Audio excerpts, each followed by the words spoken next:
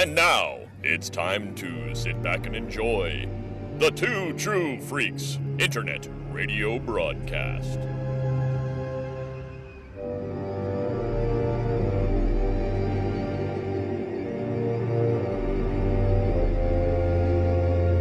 Execute episode 66. I sense a disturbance in the Force. You always sense a disturbance in the Force. It's them.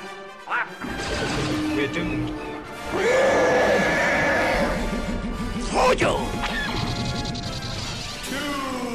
I don't like this.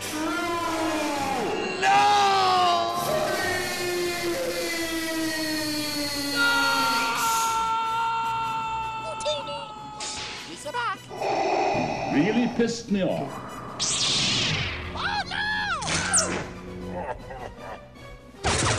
It's a trap! Chewie, get us out of here! You can't run. Help me! This is where the fun begins. And now, together by live simulation via the internet, Scott Gardner and Chris Honeywell. Hello and welcome to Two True Freaks. This is Star Wars Monthly Monday, episode 66. And wow, I haven't said this is Star Wars Monthly Monday in how long now? It's been over a year and a half or something. Oh no, it's been much longer than that, I'm sure. I'm actually kind of scared to look back to see how long it's been. But we did a Star Wars Monthly Monday, like sort of the state of the Star Wars. No, I think it was right around when the Star Wars last Monthly Monday. What's that? That wasn't Star Wars Monthly Monday. Oh. Remember, Star Wars Monthly Monday ended when we completed doing Marvel Star Wars. So that was probably growing up Star Wars. But touche, I will remind you that we were planning on starting up Star Wars Monthly Monday again. Using a new batch of Star Wars comics at some time when we were hatching big plans. Can I throw a wrinkle in here? Sure. Wrinkle it up, man. That episode was Star Wars Monthly Monday. It came out January 1st, 2018. Yes. Oh, okay. All right. I stand corrected. Now, before that, it was like 2014. So. Wow. Yes. Wow. Yes. Well, that 2014 was the last time we came on here to talk about a Star Wars comic from Marvel. Yeah. Wow. Yep. So, before we get too ahead of ourselves here, we're I think we're all chomping at the bit to discuss, and it's just fun to be back.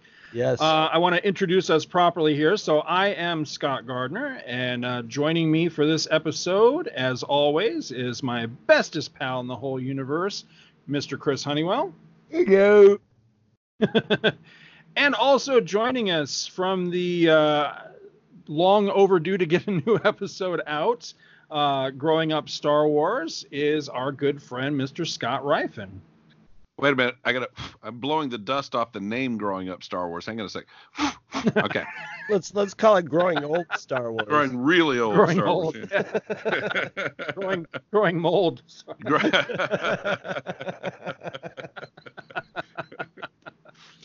So, welcome back. If you're a longtime listener to the show and been very patient waiting for us to get something new out, some new episode from the OG Two True Freaks. The show that is more or less the reason I podcast.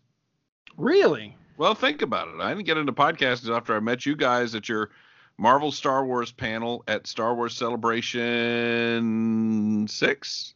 I thought you were way ahead of us on the pod. I thought you were just a fellow podcaster who showed up there. You just blew my mind. Yes, yeah. I always thought you had. I always thought podcasting was already, in the queue for you. I never realized that before. We were flattered that a pro level podcaster was appreciating our stuff. Well, I'm a pro-level broadcaster, but podcasting was not. I'd had some conversations with Ryan of Dinner for Geeks fame about it, but we hadn't really done anything or pursued it. I didn't really listen to it. It didn't really get me going. And you guys, with your presentation, because if you remember, I showed up at your little forum, your little panel, yes, looking to fight back when you guys started slagging Marvel Star Wars, only to find out that you actually were as much in love with it as I was. No, we came there to fight the audience who were expecting us to slag Marvel Star Wars. Yeah, absolutely. We felt like we just snuck into something and we're like, now we can hatch the plan and prove to everybody that we are not the crazy ones. They are. And it turns out that was a good. Yeah, it turns out almost everybody there was a fan of Marvel Star Wars. So yeah. That was a good time. I really liked that. If I had any regrets about that, was only that I think it was you, Scott, that came up with a really good name that we went with later when we did another podcast panel at another convention, which was more than just a big green rabbit. I wish we had done that, thought of that for that one that we did at Celebration. But so to give a little bit of background and context on this, for anybody that may be, new to Two True Freaks, or God forbid this is your first episode or anything like that, or you just haven't, you've just begun listening to what we put out. So Chris and I, we are the Two True Freaks. We are the ones that, founded the network and everything and began this whole mess back in 2008. And when we started out the show, for the first few episodes, I don't want to say we were directionless, but we were kind of directionless. I mean, we just wanted to get together and just shoot the shit, really. And after a little bit, we kind of conferred and we were trying to think, okay, how can we give the show a little more direction than what it has? Like, what would we really want to cover? What would we want to focus on? I think we were figuring out we were probably going to do it for a while, and we were like, okay, we got to put some structure to this, or else we're just going to ramble off a cliff somewhere. Yep, exactly. So at some point we decided to go with monthly formats for basically 4 different shows. So basically each week we would have a show, each week of the month, but each one of those weeks would focus on a different subject. So that because you would say the first week of the month would be Star Wars, then every month there would be a new Star Wars episode. So hence Star Wars Monthly Monday. And that really was the backbone of Two True Freaks, was that particular show. And right out of the gate, we decided that what we wanted to cover in that show, and the thing that really stuck around for all the episodes, because things came and went. We did book reviews. We talked a bit about the Clone Wars cartoon series, things like that. But the thing that really was not only the backbone of Star Wars Monthly Monday, but also really, in my mind, the backbone of Two True Freaks, period, was covering the Marvel Star Wars run. All 107 issues, plus the annuals, plus the special issues, plus the Marvel UK material that was not reprinted here in the United States, at least not at that time. So we covered all of that stuff over the course of about 7 years. We did the entire series and everything, and it was great. And I'm often asked why Two True Freaks doesn't, Chris and I proper don't really have the prolific content that we used to have back in those early days. And frankly, I think a lot of it is because we finished Marvel Star Wars. And once we finished it, I don't want to say my enthusiasm went out of it, but it was like once again, we don't really have that structure because we didn't have that to fall back on. We completed our mission statement, so to speak. So it was really exciting to me, and I'm curious to ask you guys about this as well, but it was exciting to me to find out that, oh my gosh, after all these years, after nearly 33 years, we were finally going to get a new issue of Marvel Star Wars, picking up the numbering from the original issue. So that's what we're here to cover tonight, is to cover the brand new, just released Star Wars 108. So what did you guys think about the announcement of there being an issue 108? In the back of my mind, I sort of thought it was an eventuality, just because there's always been even back when we did that panel, people talking about it, and whether they're griping about it or not. Here's the thing. There's so many things that are sort of like some of our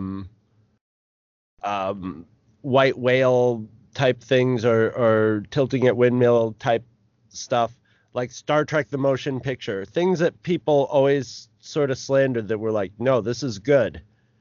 And now that we're old, we've had those decades to where people are starting to figure out, hey, that original Marvel Star Wars may not have been the greatest comic series in the world, but it's a hell of a lot of fun, and it's not really, it doesn't deserve the maligning that it got. And there's been a lot of talk about that. You hear people going like, wait, really, was it bad? And there's been a lot of talk about basically to the point of it's not just a big green rabbit. So I figured by the sort of amount of Marvel comics they started putting out when they started putting out Marvel Star Wars comics again, that eventually they would try it, throw it against the wall and see what would stick. So when it happened, I just couldn't believe how awesome it was. Also, the first thing I thought was, wait a minute, our mission statement. This triggers our mission statement. And that's kind of cool. It gives you that feeling of being, the old soldier of fortune who's living at home whittling old sea captains, and somebody comes to the door and is just like, listen, man, the world's in danger. We need you to, cut a few heads off and get back in the game. And then we go, I don't know, man, I'm too old for this shit. And next thing you know, here we are. So I'm pretty. All I can think of is Sean Connery going, dear boy, you're probably too young to know this, but the Empire is always in peril.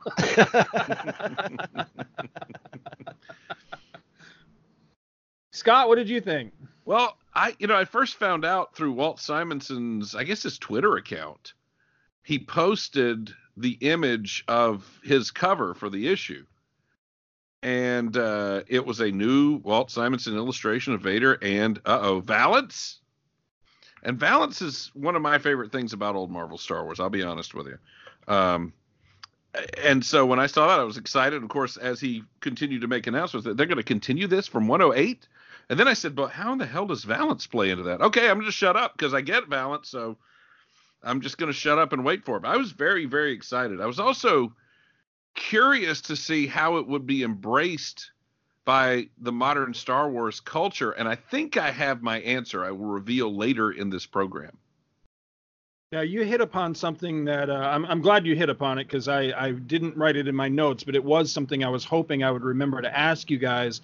Along with the excitement, was there any nervousness? Because I felt the same way I think that you felt, whereas because I think now that you say that, I think I learned about it from you sharing his post. I think that's where I heard about it. Yeah. So and it was something like doing new Star Wars art or something like that. Yeah.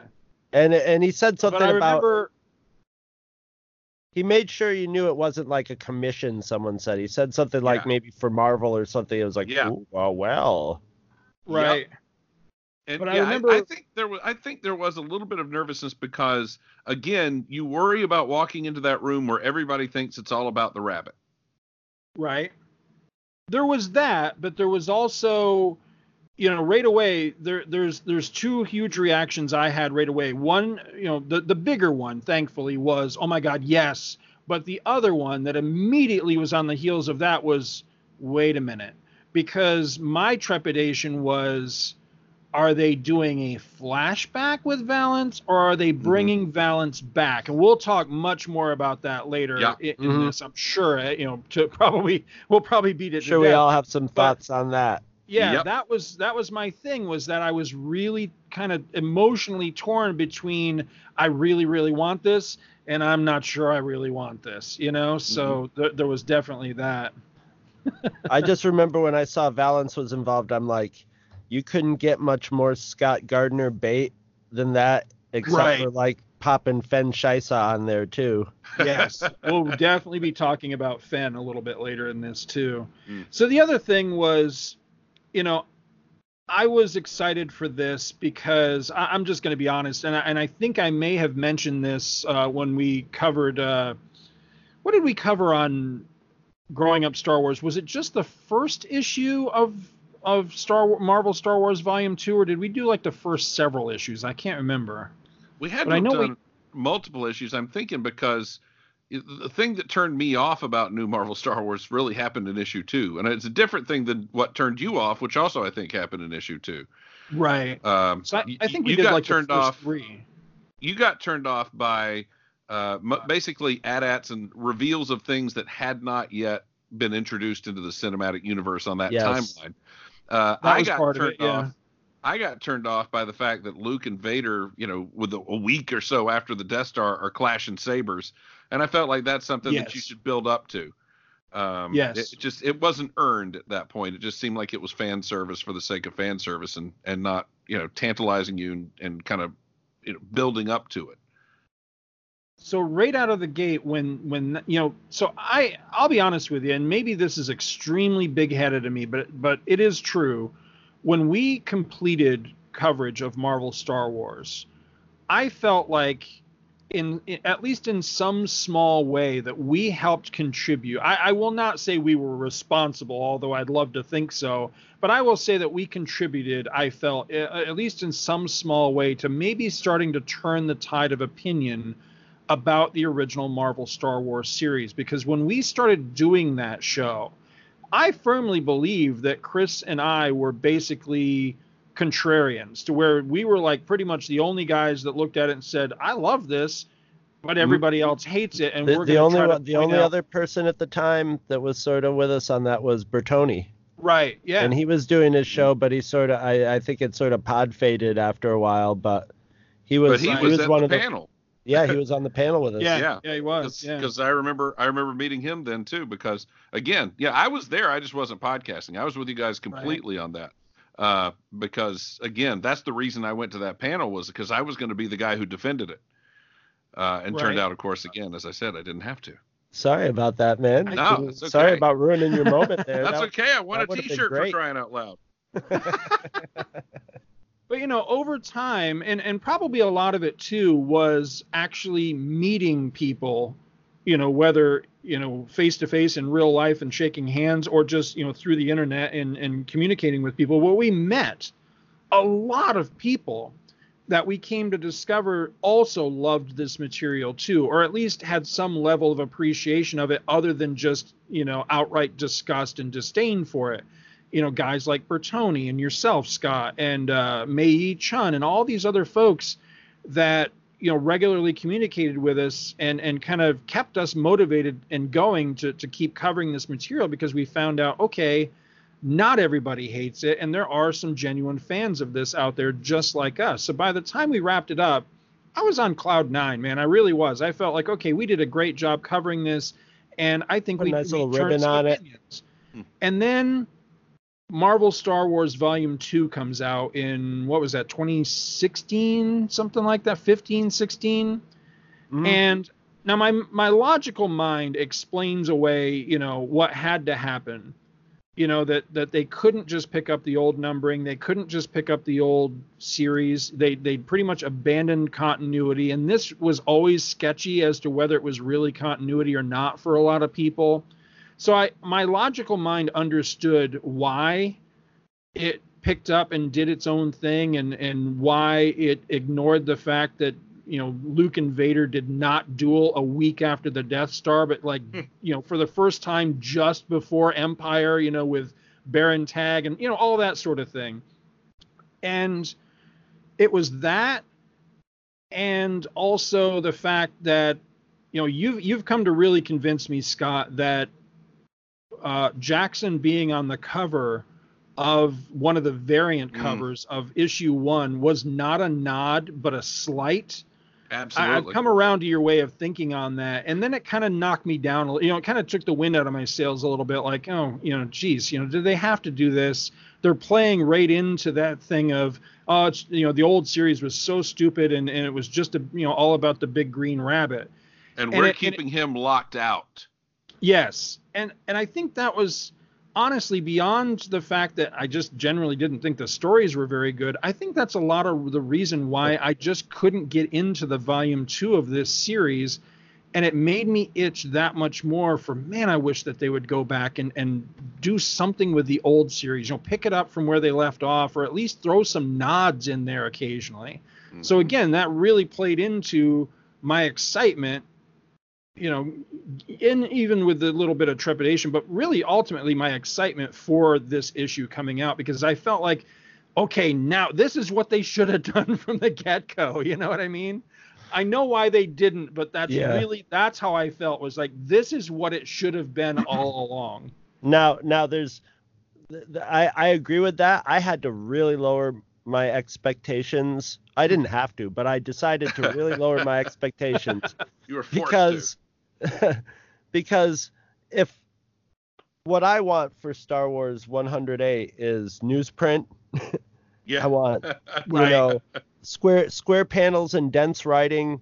Grab as many of the whatever original creators are at large. Throw some money at Cynthia Martin and make her happy enough to come back to comics and have some fun, or something like that. And print, like, make it into, like, even, I hate to say this because I'm not big on the nostalgia thing, but make a retro object. You know, yes, make it look like, bring back that, you know, the Marvel, which they sort of did, you know, the little Star Wars panel in the corner.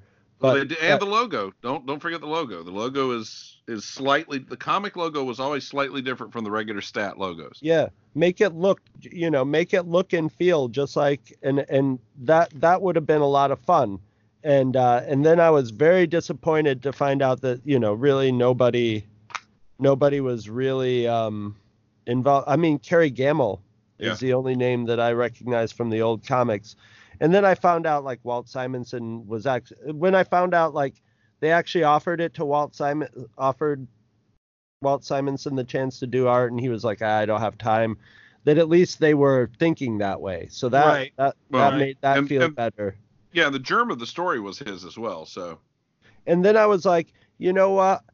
If the new guys who are working on it are doing it with, you know, out of appreciation for the original ones, I'm into seeing what the new guys have to offer on that. If they try to, you know, if they can capture some of the original essence of it. So, well, you know, I think that goes a long way, because, you know, we'll get into our actual thoughts and feelings. I don't want to spoil any of that yet. We'll get into our thoughts and feelings on the issue and its merits and lack thereof, or whatever.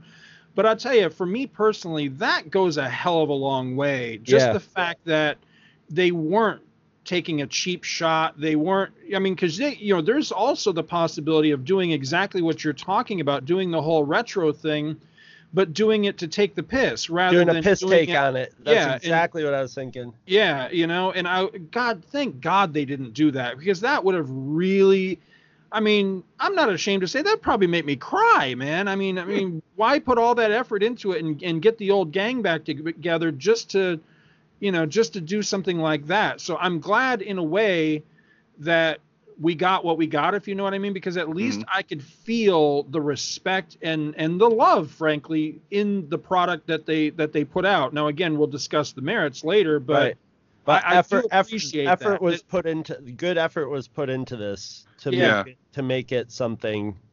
Yeah, and they spend too much time in too many other media pissing on the legacy Star Wars characters that we don't really need them to do it on this. Right, absolutely. Well, are we ready to get into the issue proper? I am ready. All right.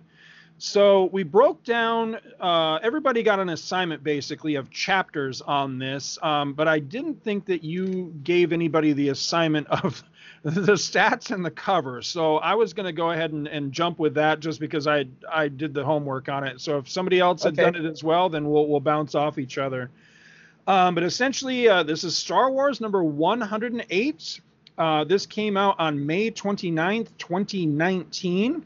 Now, again, the last issue prior to this, 107, came out, are you ready for this?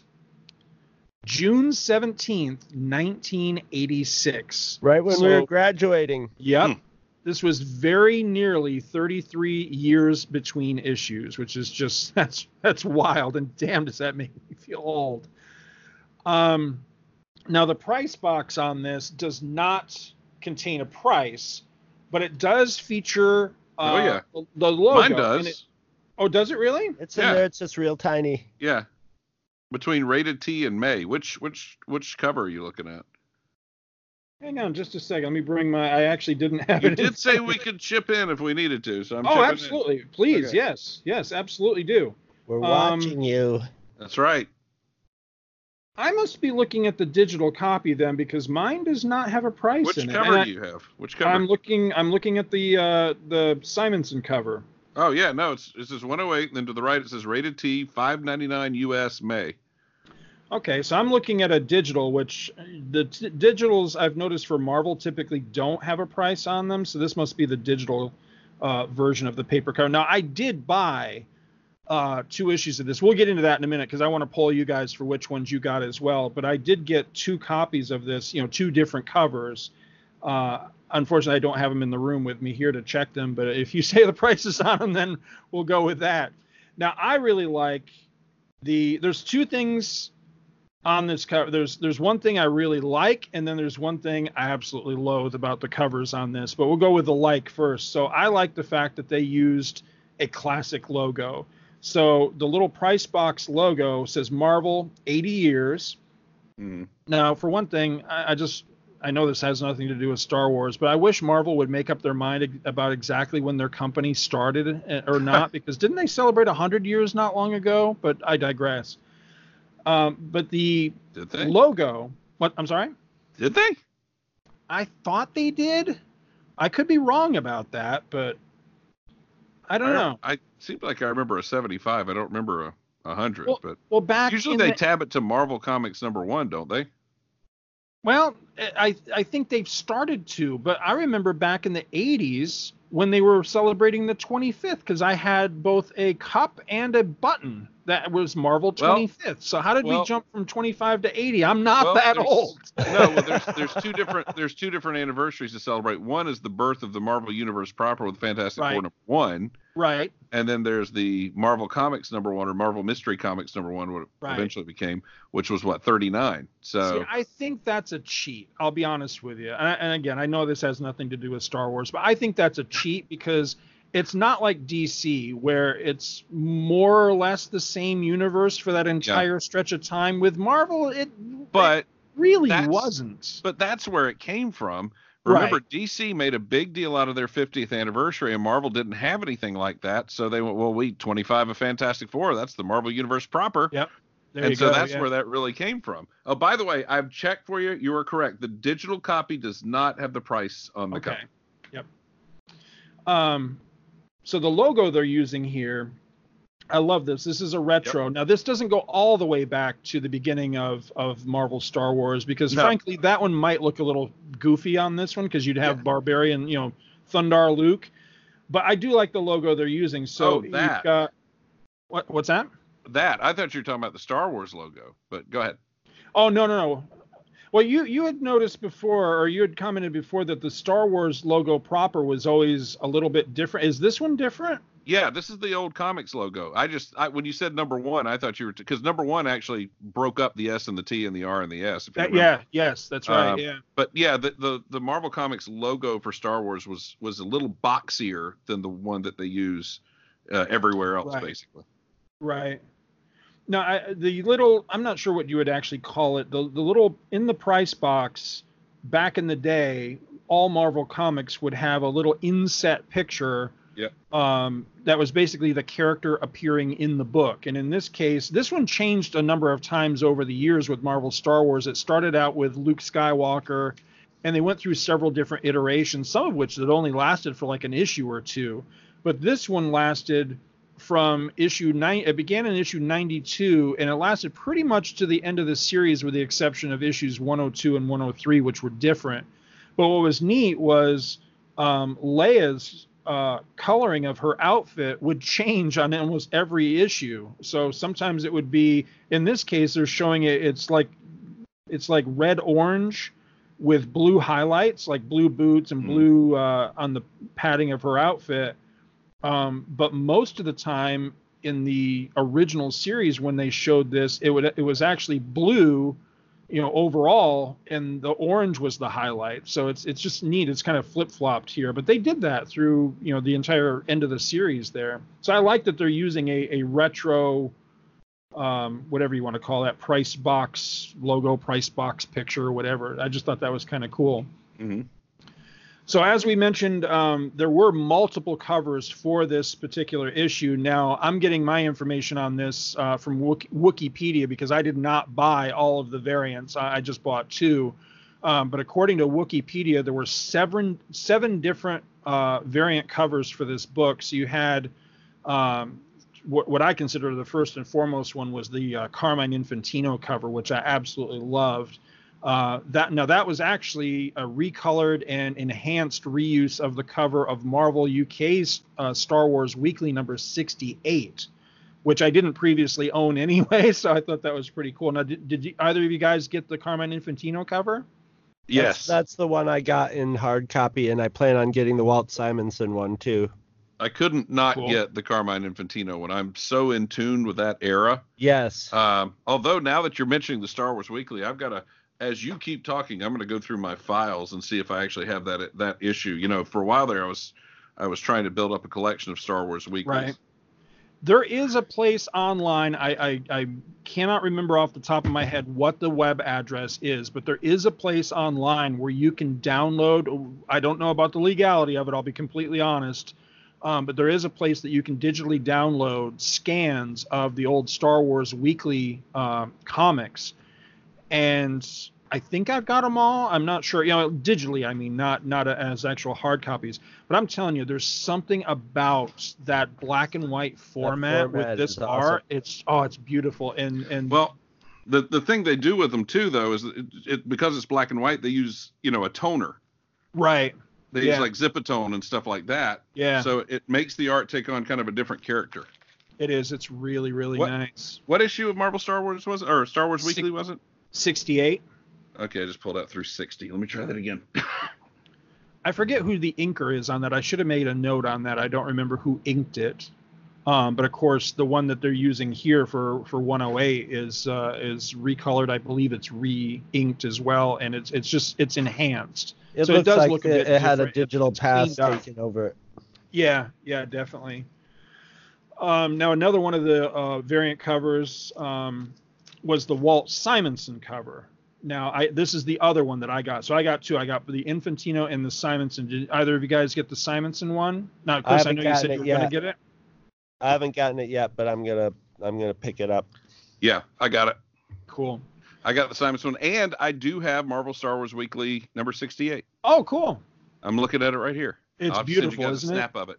Yeah, it is the same basic piece of what it looks like. It looks like Infantino. It looks like a con sketch, really. It's what it kind of looks like. I mean, and I don't say that in any derogatory way at all. But there's kind of a lack of attention to the coloring and that kind of thing because it is, it's cheaper printing and that kind of thing.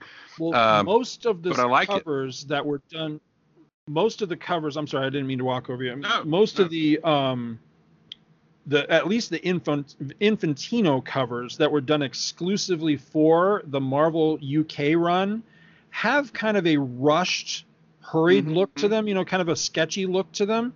And it's funny because I have now seen multiple variations of women's clothing that has one of the Infantino covers. It's the one where Vader and the snowtroopers are coming into Hoth Base, into Echo Base. I don't know if you know the cover I mean. It was never released here in the U.S. It's strictly a Marvel UK cover. But I've seen that on T-shirts and sweatshirts and everything, and it's really funny that they're choosing to use that particular piece of artwork because I don't want to say it's not up to snuff, but again, it has that kind of sketch quality to it, like a early production. So it's really odd that they would use that particular piece of artwork. Yeah, and that's kind of what this has to it. But I like the vibe. Right. But yeah, I've got it right here. I'll send you guys a shot. The Simonson cover. Now it occurs to me I didn't describe the I didn't describe the Infantino cover. Since you have it there in front of you, can you kind of paint a picture of it for the listeners? Yeah, it's got to the left of the cover, it's got a picture of Valance the Hunter with half of his face off and the glowing eye, and he's got his left hand up like, I'll get you kids and your little dog too. And then to the right, it's a full body shot of Vader standing legs wide astride, and he's got a saber up in the air, and then between Vader's legs, I don't know if this is symbolic, a city rising up into the sunrise, and then, the sun's radiation shooting all over them from the city, or from Vader's legs. I don't know which. Now, we did an episode, I couldn't quote you the rhyme and verse of what episode it was. We did an episode ages ago of Back to the Bins, and someone brought Star Wars number 20, is it 29, the one where they have their final confrontation? Oh, yeah. Oh, yeah, that was probably me. And it may have been. And I remember our buddy Paul Spataro just really ripped up Infantino's art when it comes to Vader. But, I don't know what it is. I love Infantino's Vader. I really do. Here's the thing about Infantino. You're not going to get photorealism, but what you're going to get is dynamic storytelling. Oh, hell yeah. I mean, a couple of years ago, I was reading the DC, they did the Showcase Presents reprints, the big phone book reprints. And I was reading his Trial of the Flash stuff. And, they'd have these reporters standing on the sidewalk with these microphones, and the microphones were so bizarrely designed. It was like nobody will sit in a laboratory and go, now let's make a design let's make a frequency that's got 5 hinges here, and then it swoops over, and this is going to be the most practical way really to build this, is to make it kind of into a Y, but yet it rotates, and then it flips over here. Some of his stuff is just bizarre, but the storytelling itself is, and the atmosphere building and all of that, I love it. When I was a kid, I'd go, I hate this because nobody looks like they do in the movie. But as I grew older, I realized that he's telling great stories. Yeah. And, his pen strokes told great stories in the comic book medium. I love his work. I love it to death. I do too. I also think he leaned in to the sort of samurai look of Darth Vader. Yeah. Which is where he came from, but he sort of like leaned into it more. So stylistically, he sort of got it. He got the design of Vader. Mm-hmm. It just was he's a artist with his own style, and it's very like European Italian comics looking, where it's I always just like to make fun of his mouths though. He always said that, hey. But like his Vader never bothered me. Sometimes his stormtroopers got a little crazy, but what can I say? Yeah, but again, you're telling stories. You're not going for photorealism. Now, Al Williamson can kind of do both, and that's his style, and that's great. But I love the way these stories are told, and it really has kind of, to me, a pulpy 30s serial cliffhanger type vibe to it. I think there's more movement in an Infantino drawn Star Wars comic than an Al Williamson. An Al Williamson one almost reads more like a photo novel to me. There's a lot of photo reference in Al Williamson. Yes, definitely. And like a photo novel mixed with an old Flash Gordon Sunday newspaper cartoon. Yeah, because suddenly you're on this planet that what it looks like in the film, and all of a sudden it's got all these purple plants and giant flowers, and it's very odd. Yes, and most definitely, yeah.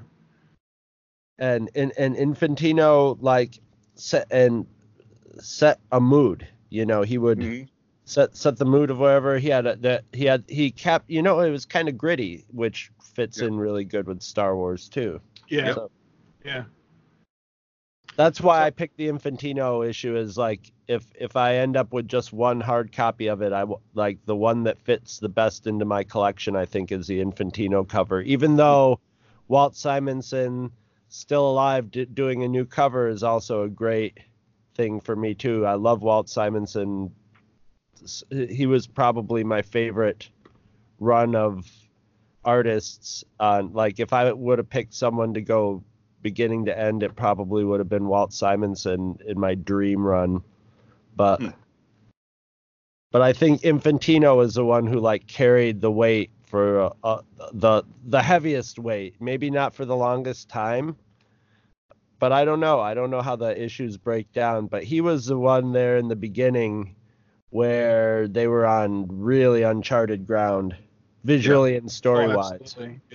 Yeah, it'd be interesting. I can't remember if we did that when we did our summation of the series, whether we broke it down by like who did the most issues. I mean, obviously Tom Palmer worked on the most issues as the inker, but as far as the primary artist, I don't think we ever did tally that up. I don't think it would be Infantino, but I that's something that'd be interesting to go back and tally it up and figure it out. I think he might be. You think so? Look at that. Well, he took over at 11. Right. Yeah, it could be. So it would be 11 through 37, and then a couple post Empire issues as well. Yeah, so but you got to take out 16 and 17. Right. So he didn't do those, and then 37. So 11 through 37. While you figure that out, I'm going to continue on here. Yeah. So we're still on covers. So on the Simonson cover, now the Infantino cover and the Simonson cover had variants themselves. So there were two variants of those covers, one with all the logos and then one that's just the artwork. So there's 4 covers right there. On the Simonson cover, you've got Valance again and Darth Vader are featured prominently on the cover. This time they're actually fighting each other. So you've got Valance down in a crouch firing one of his weapons, and his outfit is totally the outfit that he wore in his very first appearance. So it's kind of a retro Valance. And then you've got Vader standing over him, and he's in kind of a weird position because rather than holding his lightsaber to where he's holding the hilt and the blade is going up, in this case he's holding the hilt and the blade is going down. So it's like he's thrusting down like to stab something on the ground or something. It's really kind of an odd angle, and he's deflecting Valance's blaster bolt. It's a dynamic cover. I got to be honest, I'm not terribly crazy about it, though. It really showcases the kind of snowsuit look of Vader's outfit, which I was never really crazy about. What do you guys think?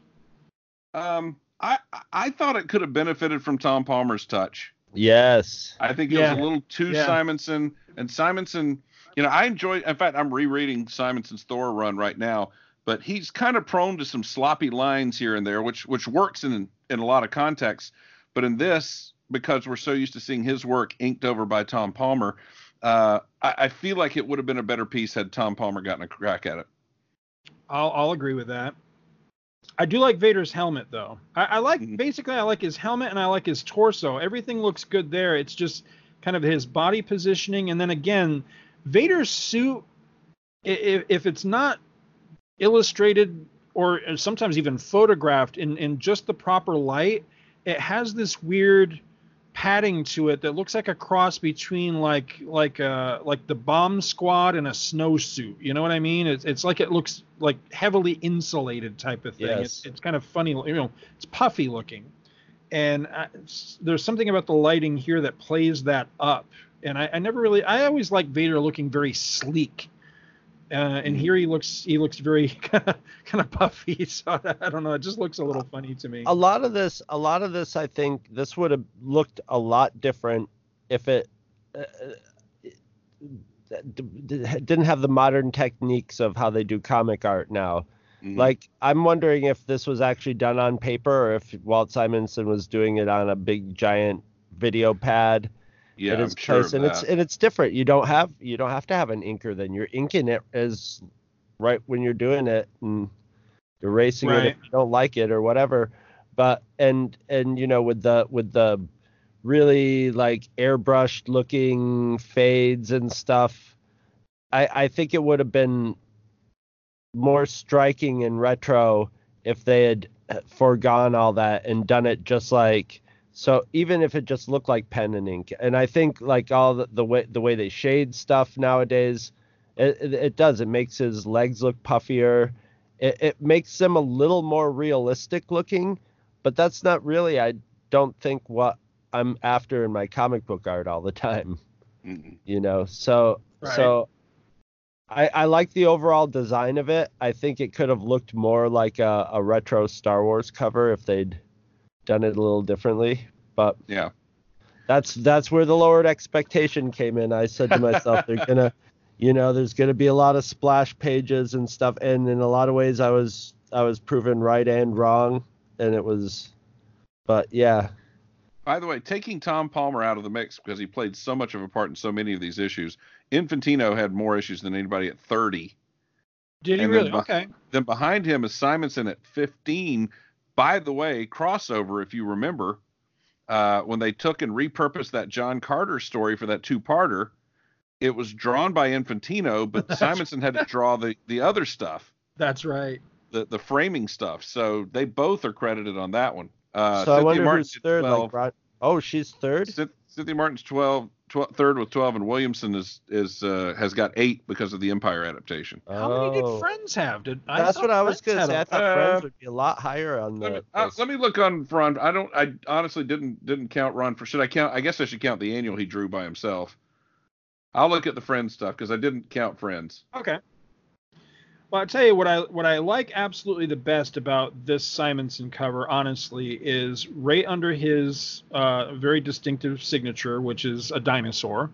For those that didn't know, he's signed it, he's dated it, and then underneath he has written "For Archie," and I really like that touch. Yeah, now, Archie refers to his friend Archie Goodwin.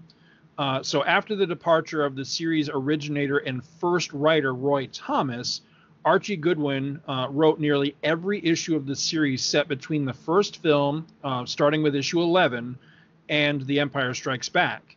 He wrote the first post The Empire Strikes Back story and a handful of tales after that, including the Crimson Forever in the supersized 50th issue, of which this issue, 108, is a sequel of sorts to that story. Mm-hmm.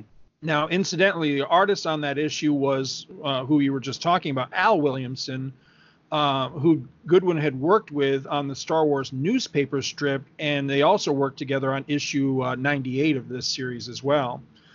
But back to Walt Simonson, he and Goodwin together created the character of Valance the Hunter, who's, again, showcased in this issue. They created him in Star Wars number 16, Marvel Star Wars number 16. Yep. And again, that's the look that Simonson has brought back here on this cover that he did.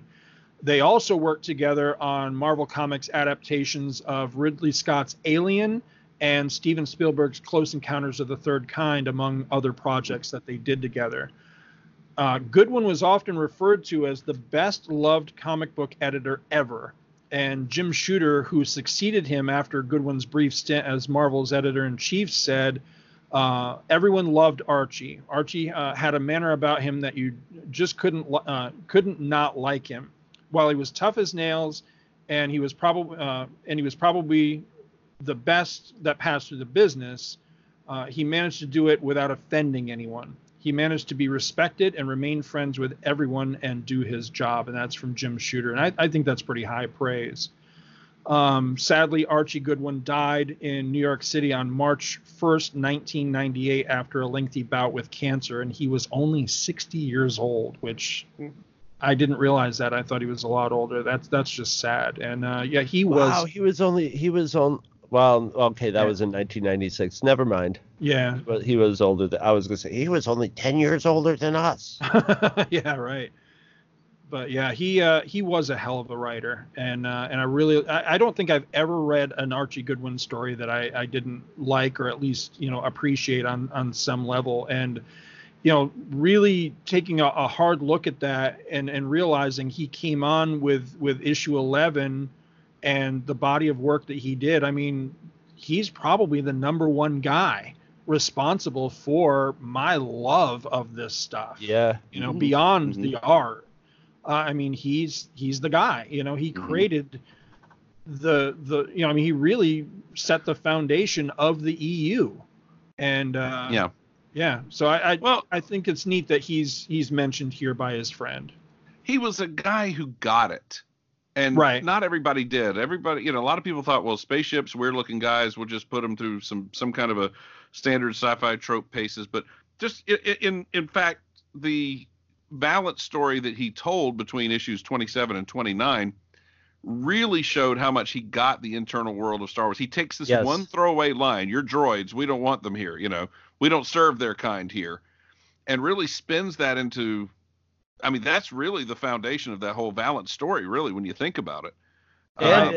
And that stuff about they really like a lot of this stuff really got when they did the prequels, and you go, well, okay, I see why people might have biases against droids. Sure. But what they did with it They went into it much more depth in the comics, and it all fits. It still fits perfectly.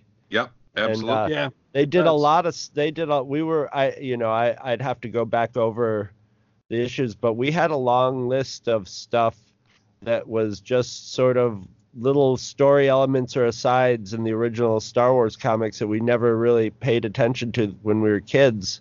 Mm-hmm. That resonated into the prequels and into the new TV shows and stuff like that, to where we were suspicious of, like, I wonder if they're mining some of this stuff for some of it. Yep. Oh, by the way, throwing the annuals into it, Infantino's up to 31 and Ron Friends is at 13. Okay. Huh. So cool. Yeah. Real quick, other covers. There was one by Michael Golden. I don't know if you guys saw this one. I have to be honest, I didn't care for it. I really didn't. Now, I didn't even see it on the stands where I bought my issue. So I'm led to believe that there were certain variant covers that were very expensive. Maybe this was one of them. I really don't know. But, for a guy that drew, arguably the prettiest issue of the whole, the whole original 107 issue run, I didn't think much of this cover. There's another one by John Tyler Christopher, who's a name I'm just not familiar with at all. It was okay. And then lastly, there was a blank cover, which is one of those ones where you take it to a convention and somebody does a sketch on it or something like that. Yeah. I might have to get one of those to Mark Comback. Oh, see what happens on that. Oh, let me tell you guys, just a little plug for Mark Comback. Anybody, if you might want to talk to Mark Comback, but if you negotiate a good price, he will do up a cover of a comic for you beautifully. I've got two right now. I've got a Howard the Duck #1 and Mad Max one, and the from Fury Road. And the Mad Max one is probably one of the more epic things I have in my comic collection. It's beautiful. It's me on the giant truck full of speakers, but instead of a flame-throwing guitar, I got a flame-throwing banjo, and nice. the Lord Humongous is standing in the foreground holding up a lighter.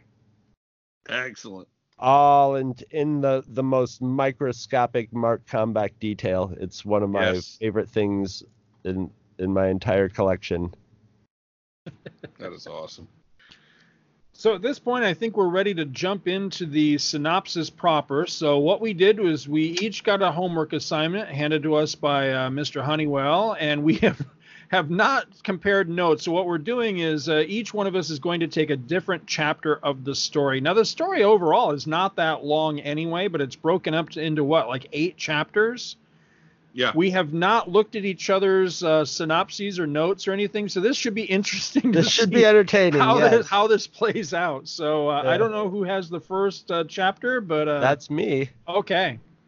Okay, the first one, chapter 1, is Legend of Valance the Hunter, and it's by. Now they don't designate who did what, but it's and I'm not up on these artists, but it's Giuseppe Camuncoli, Cam Smith, and Andrea Braccardo. Braccardo are the people who worked on part 1. I'm sorry to interrupt. Real quick before we get into this, one thing that I noticed, and I thought this was really odd. So on the inside front cover, or the first page, essentially, you get a quick recap of, long ago in a galaxy far, far away and all that. The story of the overall issue is Forever Crimson, which again is a take on the original Crimson Forever. Yeah. Now notice it is so detailed on the credits for this thing. You've got each chapter gives artist credits. You've got the color artist credits, letter, all these different credits. What's the one credit they forgot? Writer. The writer. The writer is not credited for this issue. It's Matthew Rosenberg is who it is. I had to look it up. Did he write the whole episode or the whole issue? He did. He wrote the whole issue, yeah. But they don't credit him. I was gonna say it felt very consistent in the writing, so that makes sense. All right, chapter 1. Now picture an old Chris sitting around the campfire looking at the little kids.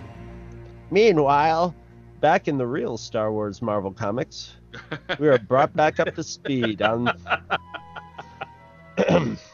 the history of Valance. Once a steely-eyed Nick Fury-looking bounty hunter who had so much of his body blown off that he became more of a machine than man. Comic book psychology then dictates that he become a droid-killing pariah trying to purge his own self-hatred. Luckily for Valance, he meets Luke Skywalker and C-3PO, who teach him that droids and humans can actually be really great pals. Yay! Valance is now finally happy in his own quote-unquote skin.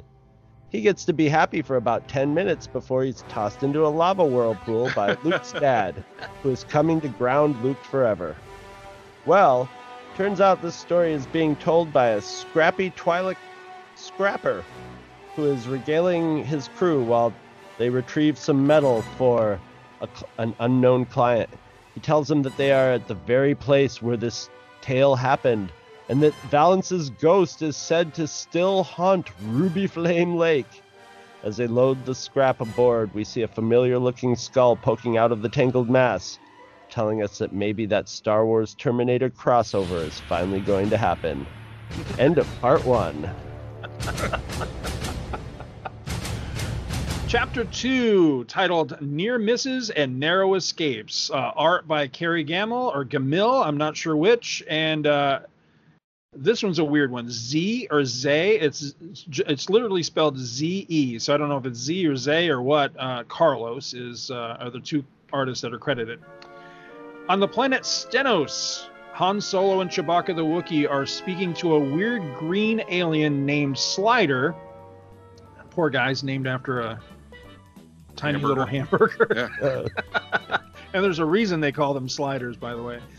A weird green alien named Slider who is keeping a blaster trained on them under the table.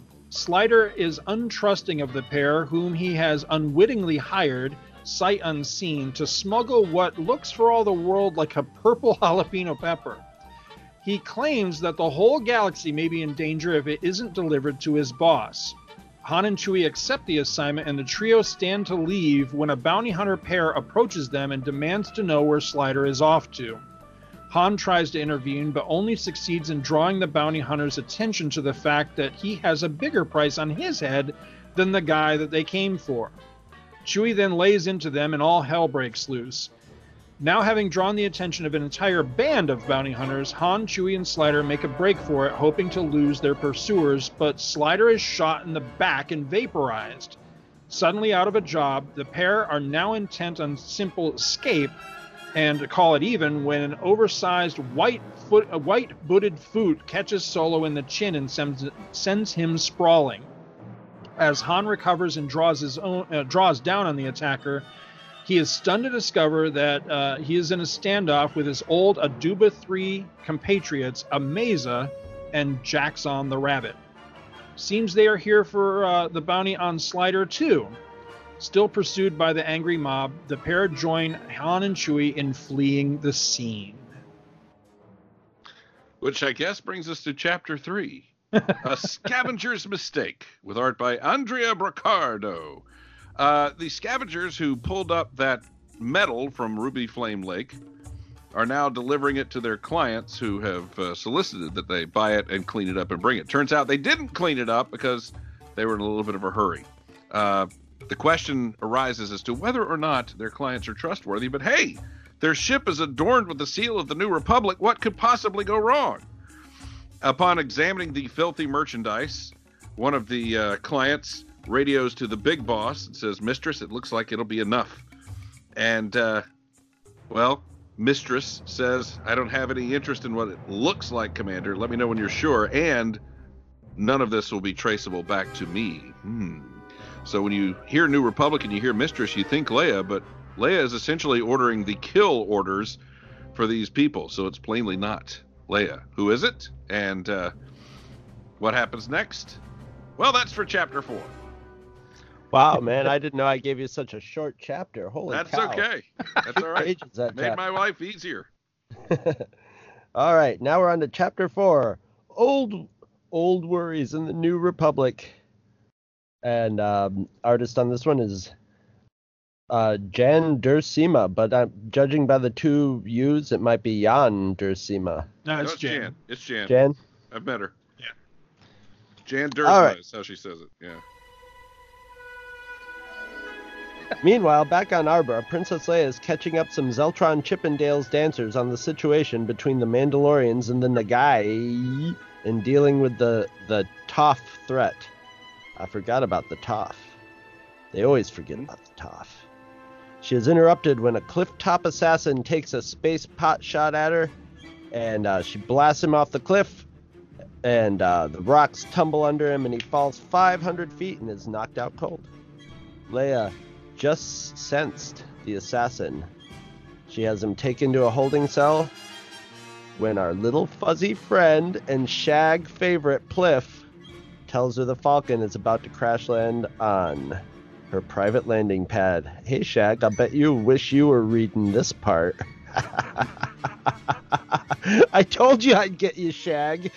This is also a euphemism you could use. Oh, wait. Let me start this again because I was setting up a joke and then got sidelined by Shag, and he's not even here doing what he did, living in my head.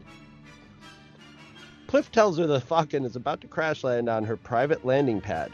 This is also a euphemism you could use for her and Han having sex. The Falcon has no engines and is about to crash when suddenly it floats safely to the ground. It's Black Suit Luke.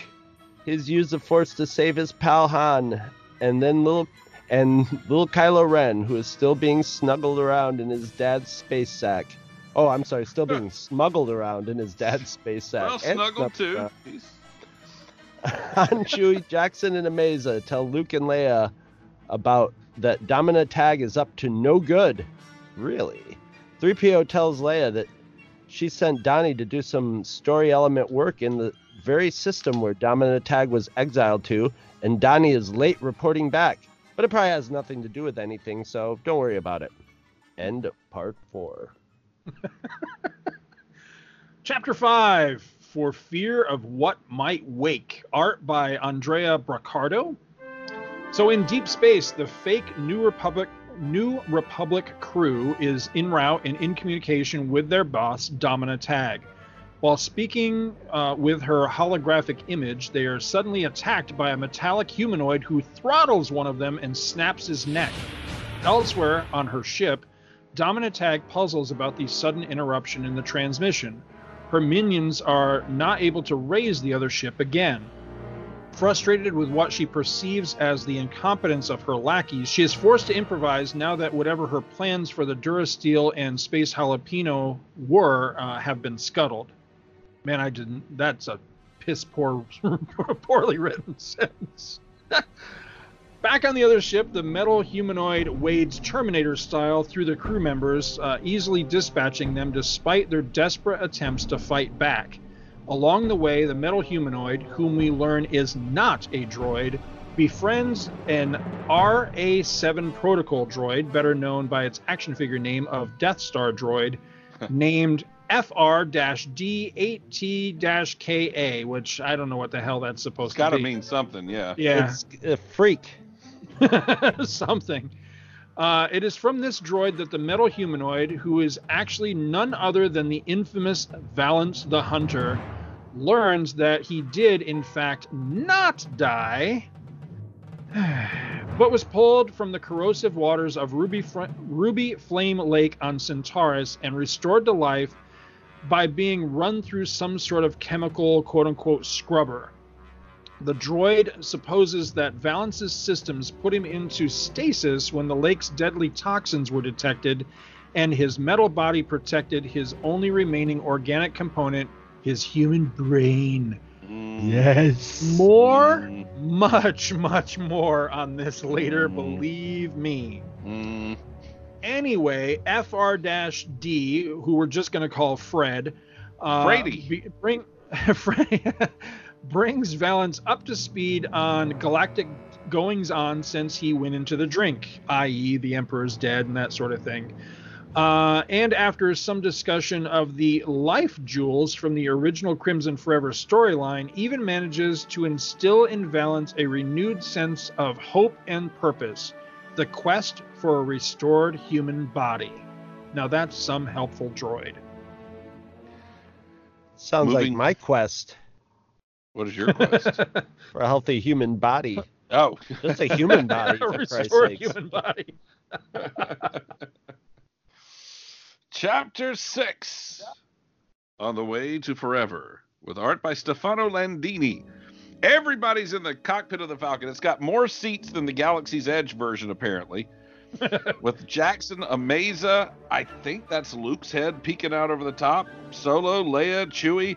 They're all sitting in that not that big cockpit of the Falcon, zipping through hyperspace. As they're sucked out of hyperspace, they're brought into the presence of a destroyed, decrepit Star Destroyer, which for half a second you go, Crimson Jack? But yet, no. Yes. It is, in fact, the Star Destroyer from the original Crimson Forever storyline, which is good because they've been made aware that there is an issue regarding those jewels. However, as they figure it out, they are opened fire upon by the emerging Domina Taggy ship from the House of Taggy, and they claim to have claimed the wreckage of the Star Destroyer under international or interstellar law, I guess is the case. 3PO tries to give them the odds of survival as they're zipping around the Star Destroyer, at which point they also tell him to shut up because they've heard enough of his crap for the last 20 years.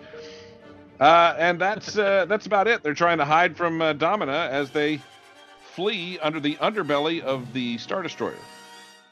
That's it for my chapter. The second shortest chapter in the book. Yeah, I did not do that on purpose with my assignments. I was like, these glory hounds.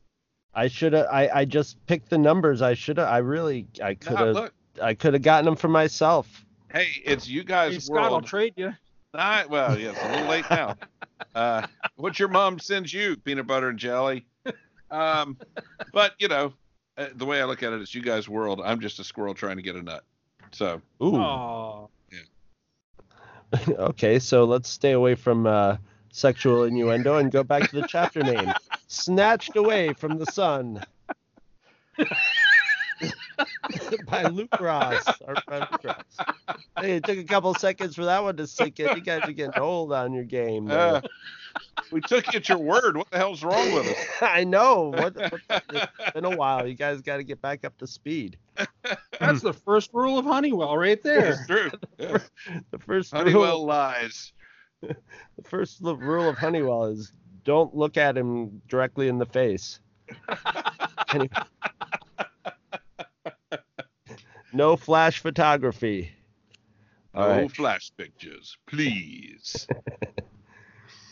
Snatched Away from the Sun.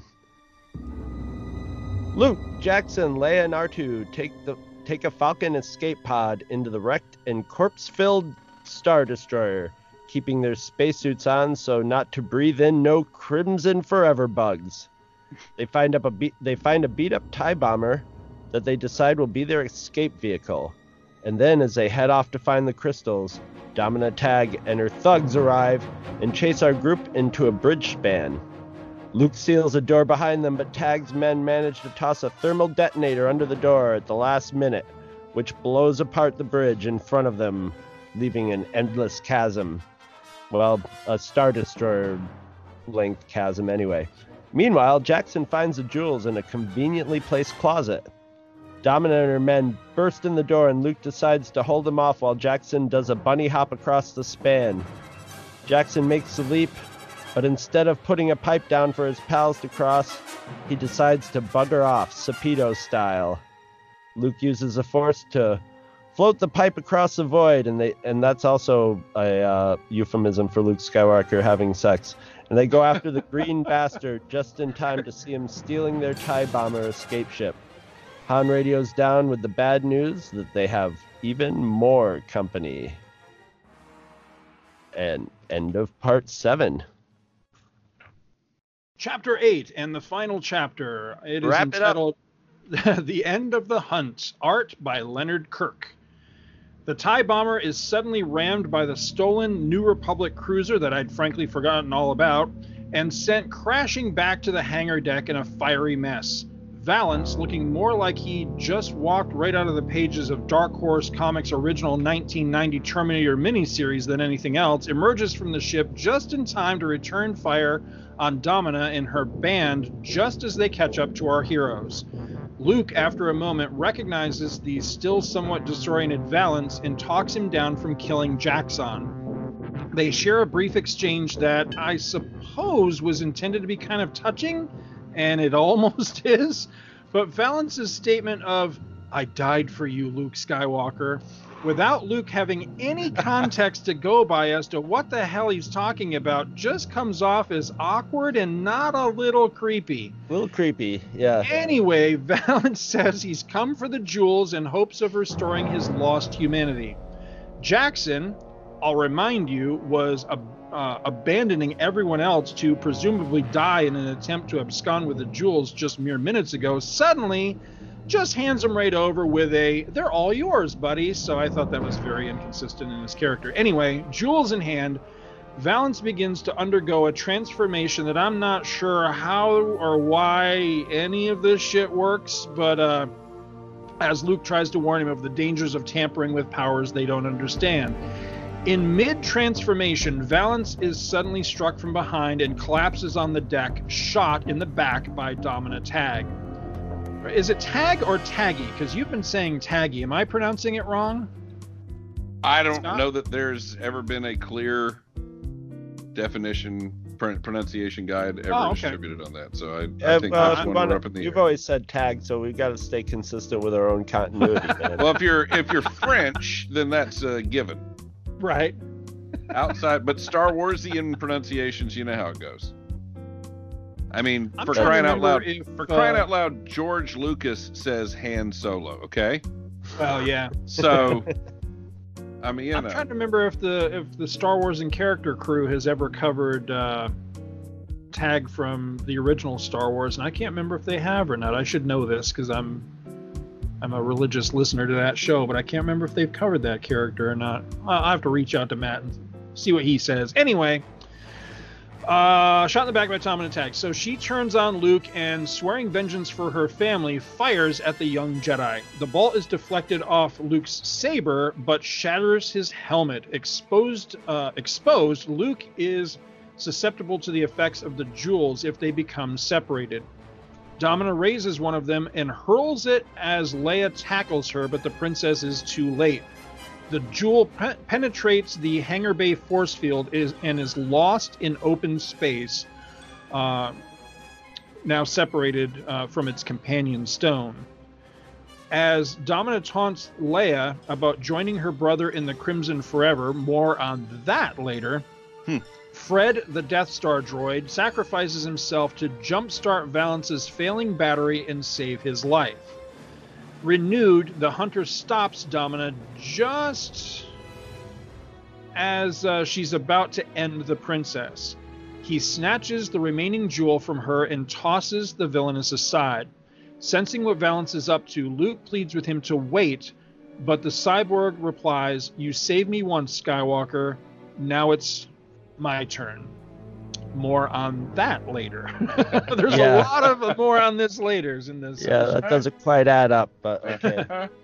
Luke calls to Han on the Falcon to rescue Valance, but it's too late. Caught in the sun's gravitic pull and clutching both of the life jewels, Valance dies again.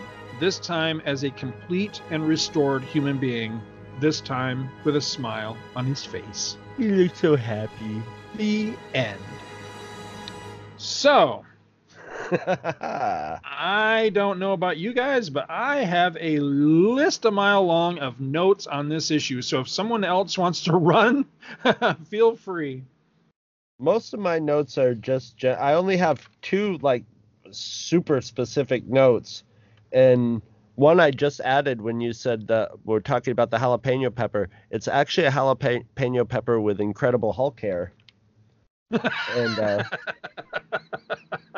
I think I'm going to call Luke the Valance Whisperer from now on. Right. Because he just has that something special with my general take on this. I'm going to work off a lot of your notes, but my general take on this is it succeeded in capturing the spirit of the originals, but the wonk in it is there's wonk in it, but it's the same kind of wonk that we ran into in there's a couple of things that don't quite match up, but the weirdness, I like, now I don't know for sure, but I have a feeling you're maybe not the biggest proponent of bringing Valance back to life, and I wasn't either, but I thought to myself, they probably would have done it in the original Star Wars, though.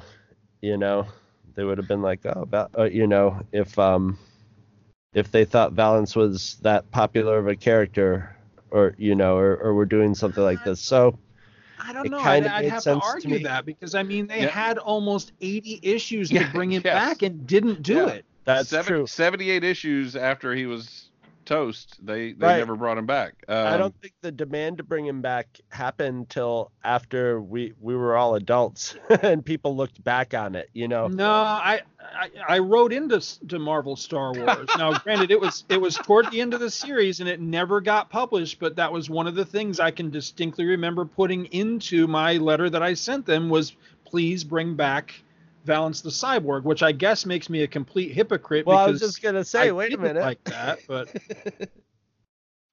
yeah, I guess be careful what you ask for, man. Well, this is your fault. No, here's my thing on this. I don't mind that they brought him back. I can't stand how they brought him back. Yeah. The first rule of Valance to me is that he is half robot. Yes. And half human.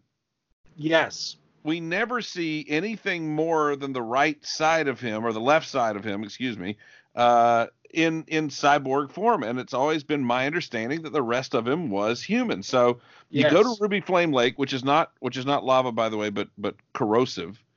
To me, the human side of him is gone. If you're going to rescue him from down there, that's all well and good, but you can't pull a full cyborg skeleton out of there. You can't. And there's no full cyborg skull to be had, in my opinion, because I think it's grafted on to his human body. The metallic elements in the lake leached into his human skin, making him into a perfect Terminator-looking creature. I'd say here's the note that I had for this one, because I completely agree with you. My note on this is just Valance is not Metallo or Robot Man. He's just not, and that's how how they're portraying him here, is that he's essentially a Terminator with a human brain. No, he's not. If anything, if you're going to do other comic book comparisons, if anything, he's Tharok from the Fatal Five, which was Enemies of the Legion of Superhero. Tharok's whole thing was he was literally, one side of his body was all human or whatever alien species he was, and the other half of his body was all Terminator. Yes. And that's what Valance was. We saw that in every appearance of the character. So suddenly, I'm not crazy about them bringing him back, but I would probably stomach a little better if he was, if they weren't rewriting history here. But they're retconning him to be something that he never was, and I really didn't like that. When I got to thinking. Oh, I'm sorry. Go ahead. When they said his ghost still haunts this, my thoughts immediately went to like something like, right after Vader knocked him in the lake, some robot, like some, robot that maybe a scavenger robot or something, pulled him out and was like, oh, I must, and did a V'ger on him and like was like, I'm going to fix him. And then like took him and maybe made him into a full robot and dumped his brain into it or something, and he still wandered around there, and that was what people thought was the ghost of him. Well, that's better than what we got as far as the origin goes. Trying to think which is just they pulled him out of the we pulled him out of the lake. Yeah. Right. And by the way, he's 100% metal. When we washed him off, he turned back on. Yeah. Yeah. I mean, I was trying to think of ways that you could bring him. If they were intent to do it, then how could they do it that it would make a little more sense, and that that I could buy it essentially.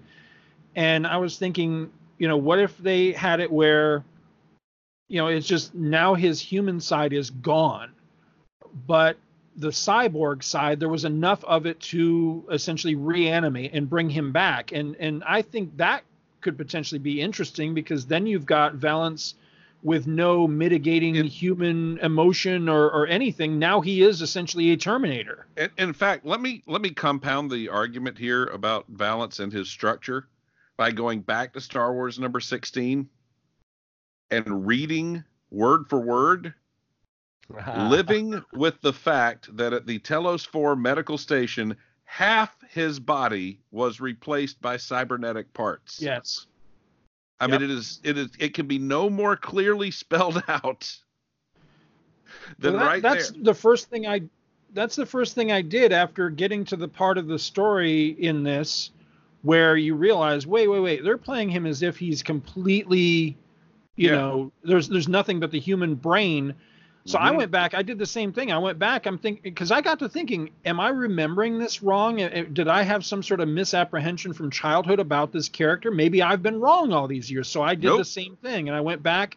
Not only did I reread the original appearances, but then I also went to Wikipedia. And Wikipedia confirms the same thing that we've always believed, that, he's human on the right side and metal on the left. He's not a brain in a body.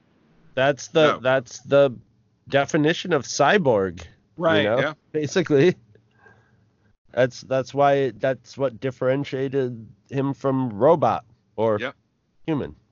Well, I feel like this is a good place, because spoiler, or confession, I should say, Scott and I talked just a little bit about this the other day before getting together, and we didn't want to talk about it too much because we knew we wanted to talk. We wanted to be fresh in this conversation.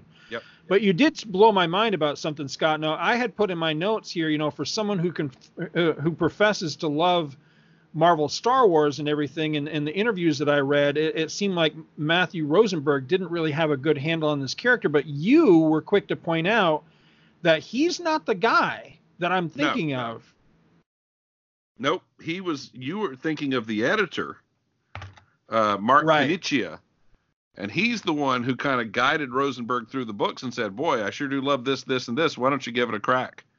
But Rosenberg himself is not the guy who was the fanboy. And I think things like that make it show. While we're on Valance, can I ask you the question, was Tyler Lucien left out for a reason? Yeah, I was thinking about that, because you posed the same question when we were talking the other day. And initially I thought he was just left out for expediency's sake, in the recapping this story. However, I don't know that washes, because Tyler Lucien and that whole thing gives Valance the motivation for why he's doing what he's doing. So that's why he's standing up to Vader. Yeah. I don't know, other than maybe they just didn't want to have to explain that. One of the things I really was, it just they didn't want to have to explain that to a new audience.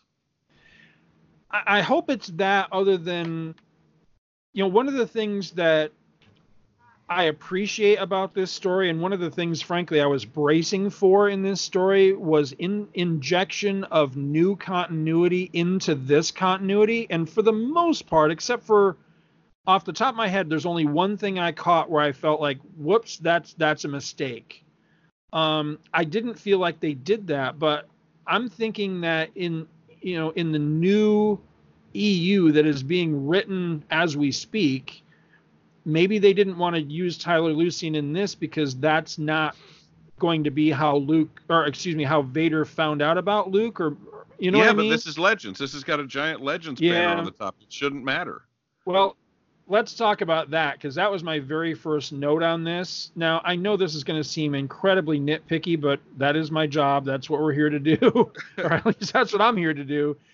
That was frankly probably, next to bringing Valance back, that was probably my biggest qualm with this issue, is that Legends banner right on the front. Legends my ass. This is Star Wars.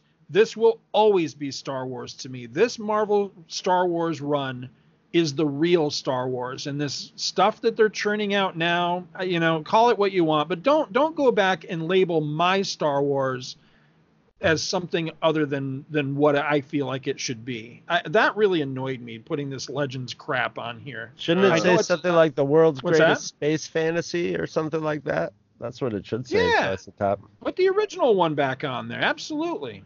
I think they do that for, I mean, they do it for branding purposes for everything, because they want to make sure you don't pick it up and assume it's part of the new continuity.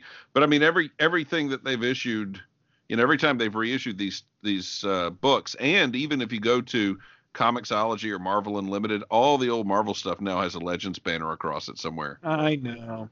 It's consistent. I'll give them that. But I'm with you. You know, one thing I will just say this. This has become a thing with me over the last couple of years. I have learned, if anything of the Marvel to Disney transition that I have learned, it is headcanon is much more important than I ever thought it was. Oh, yeah. Yeah, absolutely. There's so much out there, and there's so much that I didn't like, but I used to go, well, it's canon, so I guess I'll like it anyway. But now I realize that they threw everything I did like away. So yeah, I kind of reconstruct my own headcanon now. Yeah. I used to be. I think that's half the fun of it. Type guy. Yeah. If that's the way I look at it, and one of the reasons I probably never got into reading the Legends books, or you know, never had the urge to check out the new ones, is I like not knowing.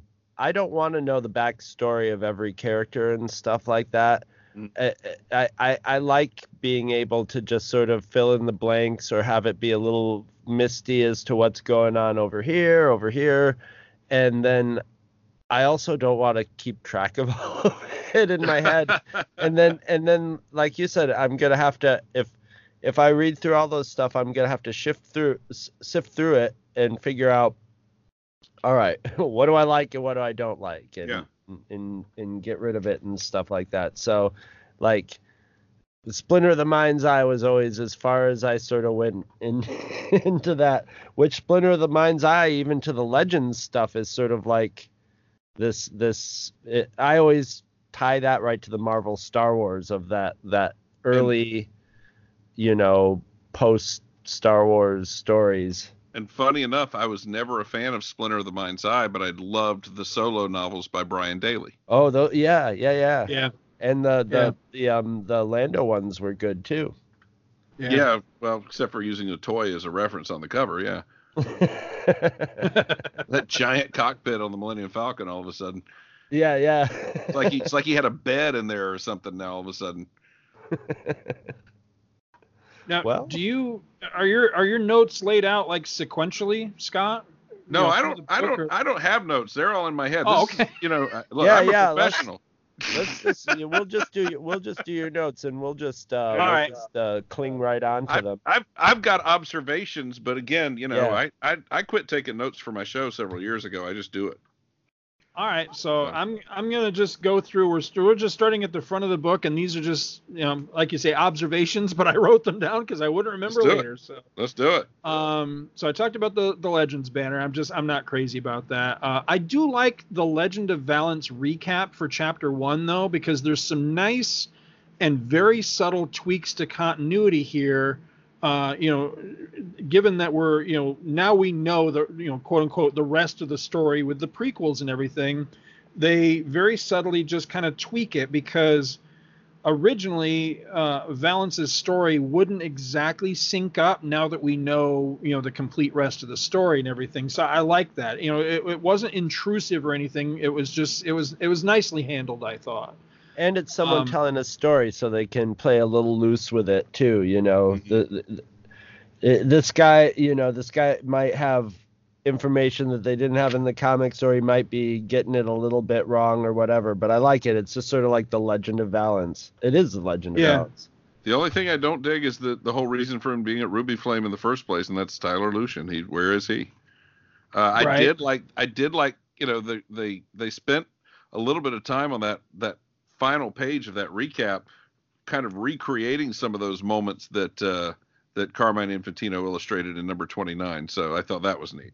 Yeah, I like that where he's dangling in the lake, and I think there was some low key art tributes in here, and this first part definitely seemed to me to be the biggest nod to Infantino. Yeah. But there's also another nod to me. There's a Chaykin nod in here in that it's the return of splashy, squishy lightsaber blades. You know, the original adaptation of the film, lightsaber blades are just kind of all over the place. Right. And you get a little bit of that in this recap as well. Yeah. You're right. I hadn't really consciously noticed it, but yeah, you're right. You know, I know we've mentioned this before, you know, in when we were doing the show regularly and everything, but I feel it bears reiterating. You know, I still find it so remarkable what a big deal this guy always was to so many of us fans of this Marvel Star Wars material, when you consider that he only had 3 actual appearances. Well, I think we were like, this guy could actually be an ongoing character, you know? Yeah. Right. Like, they had a hard time coming up with like ongoing characters that you'd really want to like fit into your Star Wars, your own headcanon Star Wars universe. Valance Hunter was definitely like, he could have spun off into his own book as far as I was concerned in the Star Wars universe. It was like, here's somebody that he's different from, he's not an amalgam of like 3 different other characters from the movies and stuff. He's an original character. He's not Dash Rendar in this universe. Right. Yeah. Now, and the other thing though is he went toe to toe with Darth Vader.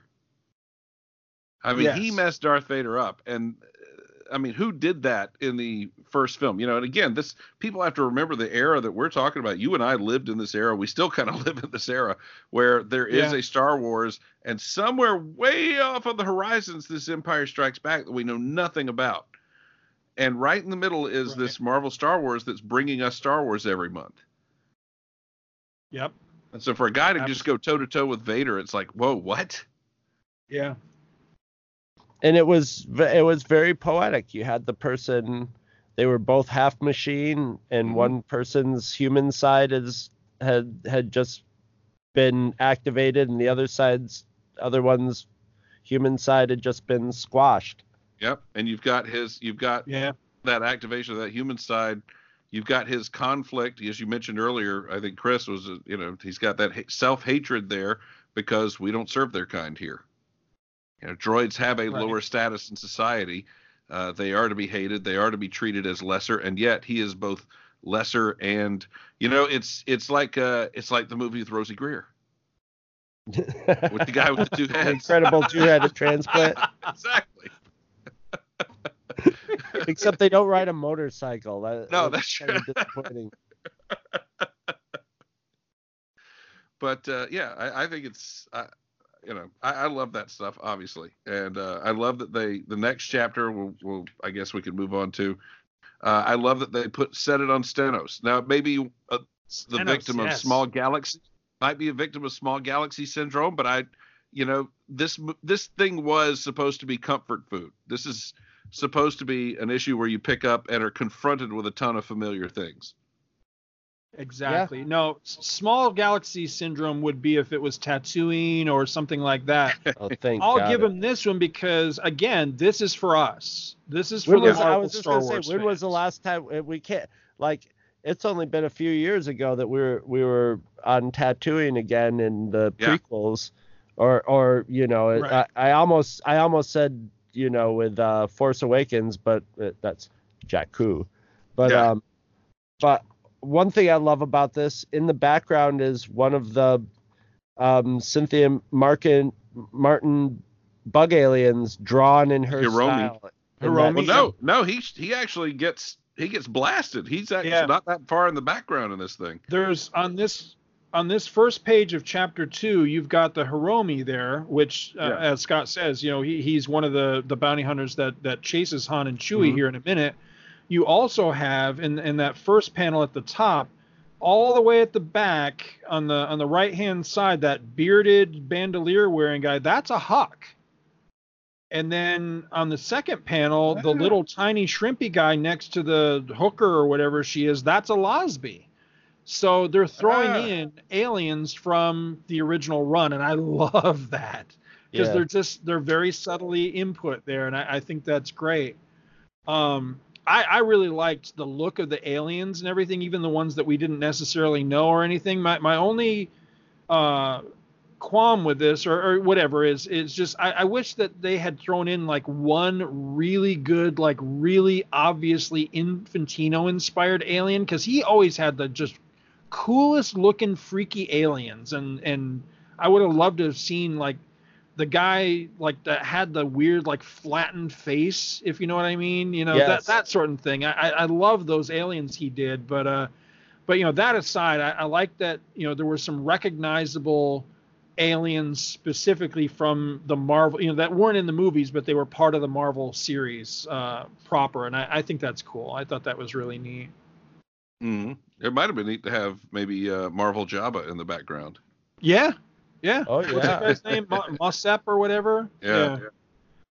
Now stop me if you guys have other notes on other pages or what. I'm jumping ahead to where we catch up with Amaza and Jaxxon. Now, I've always liked Amaza. I always thought she was an interesting character and everything, and I like that they pop up here. And I just have to admit it. I really like Jaxxon. I do. I genuinely have an affection for the character.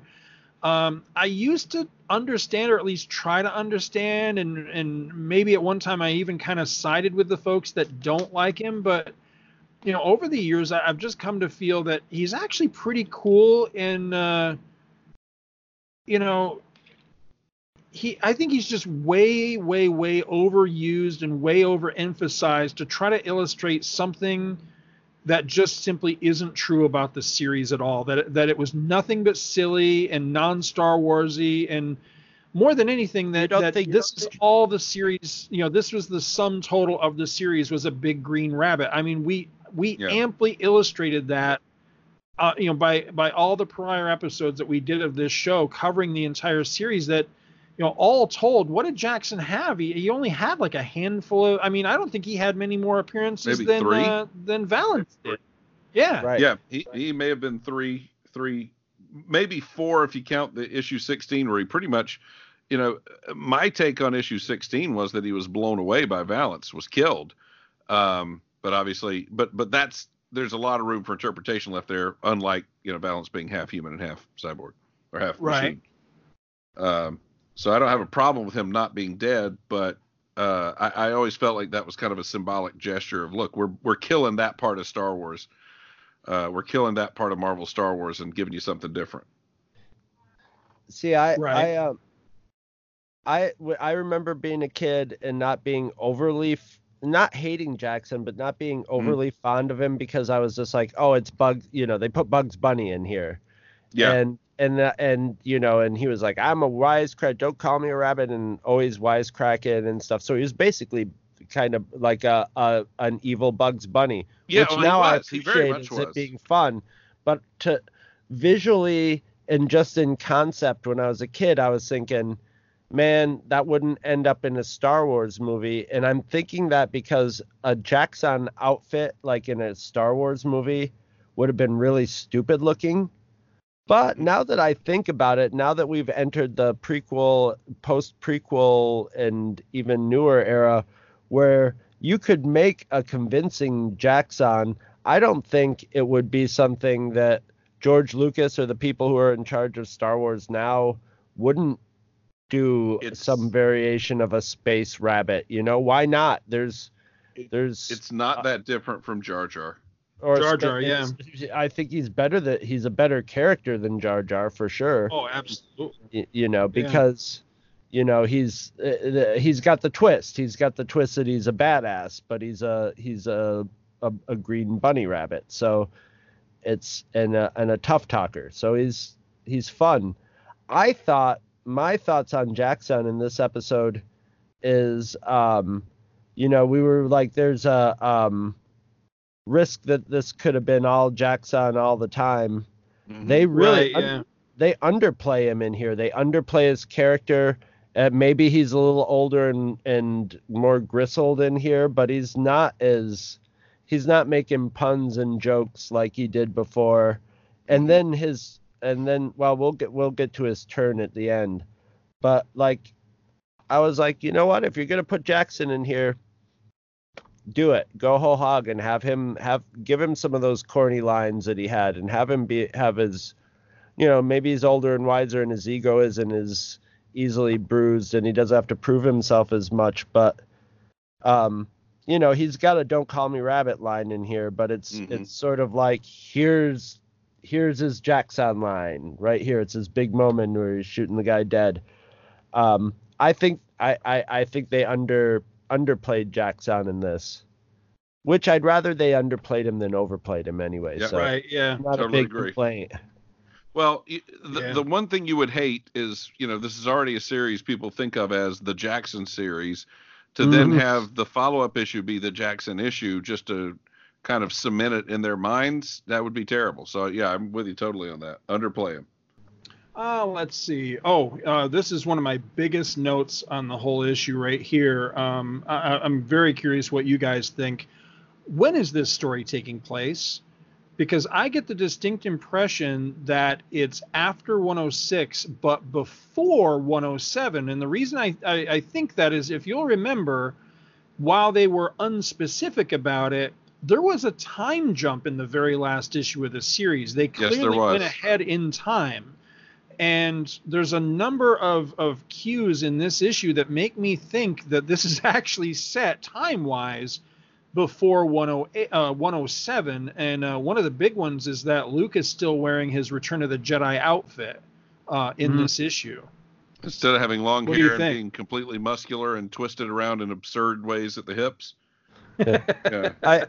I think they did the time jump in the last one because they knew they were doing the last episode or last issue, and they had to, it made it easier to sort of make it seem like a more natural ending to all the threads that they'd been introducing up until that point. So you could almost like look at this as if this was going to be an ongoing series. It would probably be just sort of discounting 107 a little bit, or it could just build up to a similar I wondered about that too, because there's also, we don't see them, but there's also the reference to the Toph, and that's who they were battling at the very end of the series. So it's Luke being in that outfit in this is kind of off-putting, because it's retrograding him too far, if you know what I mean, because he had abandoned that look by years, by the point of where this story is. Now, again, they're being kind of vague as to exactly where it is, but just the fact that the Hiromi and the Toph are either shown or mentioned in this kind of sort of places it.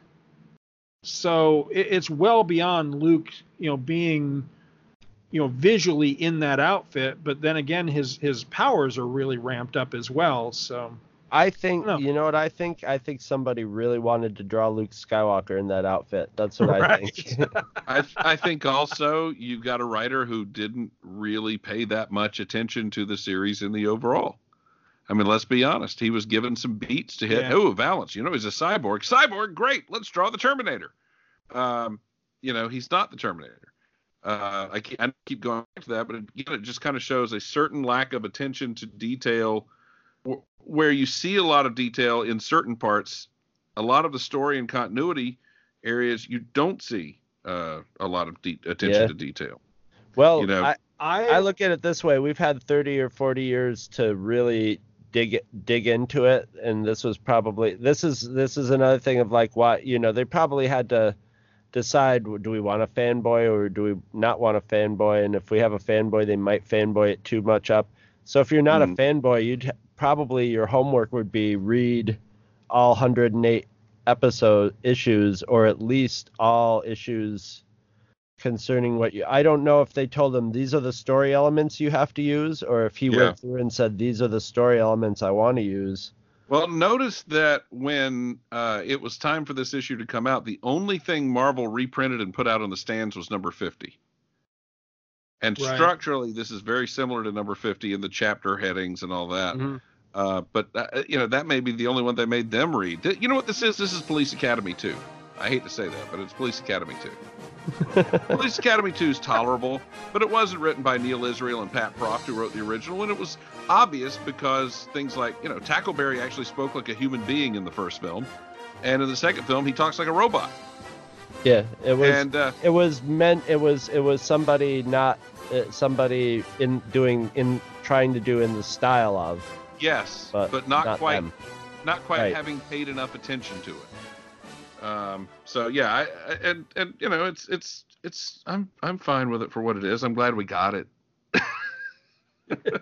It misses some marks, but then again, it also hits some marks, and that I think also has a lot to do with the original one not being a perfect series. I mean, Scott and I had plenty of episodes where we were just laughing our ass off over stuff. So, I understand and accept that. So there isn't anything like flat out laughable in this one. This isn't like this could have been a visit to the Banking Guild planet or something, which would have still been consistent, but I really wouldn't have been too happy with that. Right.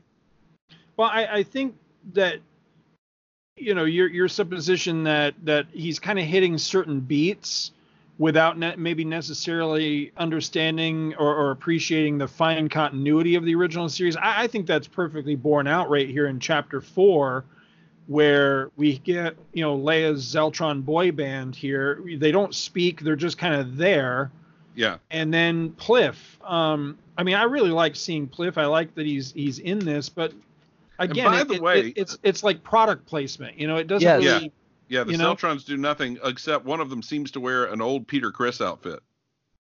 I'm not sure what that's on. Just one of them. But the layout of these first 2 pages of this really remind me. It's almost like they melded together the layout style of Cynthia Martin with a bit of Al Williamson look to it. It's got a little bit of that really illustrative. The moody planets. Especially with the people and the detailed planets, and so it's and even the header on the beginning where you have the title, and then right under it you have Princess Leia and the crosshairs looks very Al Williamson to me. Yeah, but then when you see her shooting, when you see her shooting the guy on the hilltop, long hair, kind of a trench coaty looking thing, that's Cynthia Martin. Yes. Yeah, and yeah, it's definitely got a lot of they're back on the planet that she sort of, with the characters that she sort of created, but even the shot of black garbed Luke is a very with his eyes closed in a sort of meditative state. Like Cynthia Martin seemed to approach Luke like a lot of female writers approached Spock in Star Trek world. When you would get somebody that she really got into the Jedi meditative side of Luke. There were a lot of shots of him being, I don't know, spiritual or meditative and focused and vulnerable. She focuses on the vulnerabilities of Luke, which isn't really, that doesn't come out in this, but visually it does. And the way Princess Leia is sort of standing there with her hands on her hip and the other hand up in the air is very reminiscent of Cynthia Martin to me. Mm-hmm. Well, that little inset up there of her really strongly reminds me of issue, I think it's 68, where it has, we're led to believe it's Boba Fett on the cover, but it's actually Fen Shisa. Mm-hmm. It was a Gene Day illustrated issue. He did something like that in his issues where he was the illustrator. And I find it funny that that picture of her is totally photo-referenced, but then for the whole rest of Chapter 4, Leia has some serious bitch face going on. I mean, that where she's turning to talk to Pliff right there looks like she's about to just rip his head off. She looks just pissed off. And I don't think she is supposed to be. She just, it's just she looks like someone's holding a turd under her nose is what she looks like. Yeah, I didn't care for the art in this particular chapter. Well, she also looks really mean when she's supposed to, when she pulls the Lando on Han and just like, you know, right, a lot of nerve coming back here. I didn't really consciously think about it until, you know, we're presented with it here, but Luke and Jaxxon had never met each other until this moment. And I thought that was kind of neat, but I also thought it was a potential missed opportunity here, because it would have been neat to have Jaxxon reflect on, you know, like have Luke remind him of the Star Killer kid or something, you know, which would have been kind of meta. Yeah. And you know, there's nothing. I used to know a kid like you, with a robot like you. Or I used to know an old Jedi. Yeah. Right. Yeah. Absolutely. Let's see, where am I in my notes? Luke catching the Falcon. I both like and dislike this. This was neat, but it occurs to me, taking the issue as a whole, Luke doesn't really have a lot to do in this issue. He's kind of the Force guy. You know what I mean? But as far as the overall story goes, I just, this is supposed to be his story, and he's just, he ultimately, he's not really any bigger in this story than, say, like Jaxxon and Amaza. You know, he's just another character. And Cynthia, and that was a sort of problem with his character after Jedi, like dealing with his character. Yeah, and Cynthia Martin was one of the first, was the first person to address it and make Luke evolving and being a character in the story again. You know, she kind of focused on him a lot. So, yeah, I think maybe they were like, hey, look, you know, Luke is still getting play in comics right now and stuff. You know, I think maybe the main characters didn't get as much coloring in as the side characters in this, and the side stuff in it. The Dominant Tags and the Jaxxons and the Valances were like the elements. Those are the elements you're not gonna get in any other Star Wars comic right now. You know what I mean? Right. You can go and get some Luke and Han and Leia in the regular Star Wars comic or whatever to focus on their characters. But this was like more about, you know, the Crimson Forever and things that, you know, that distinguished that original run. Nope, you're absolutely right.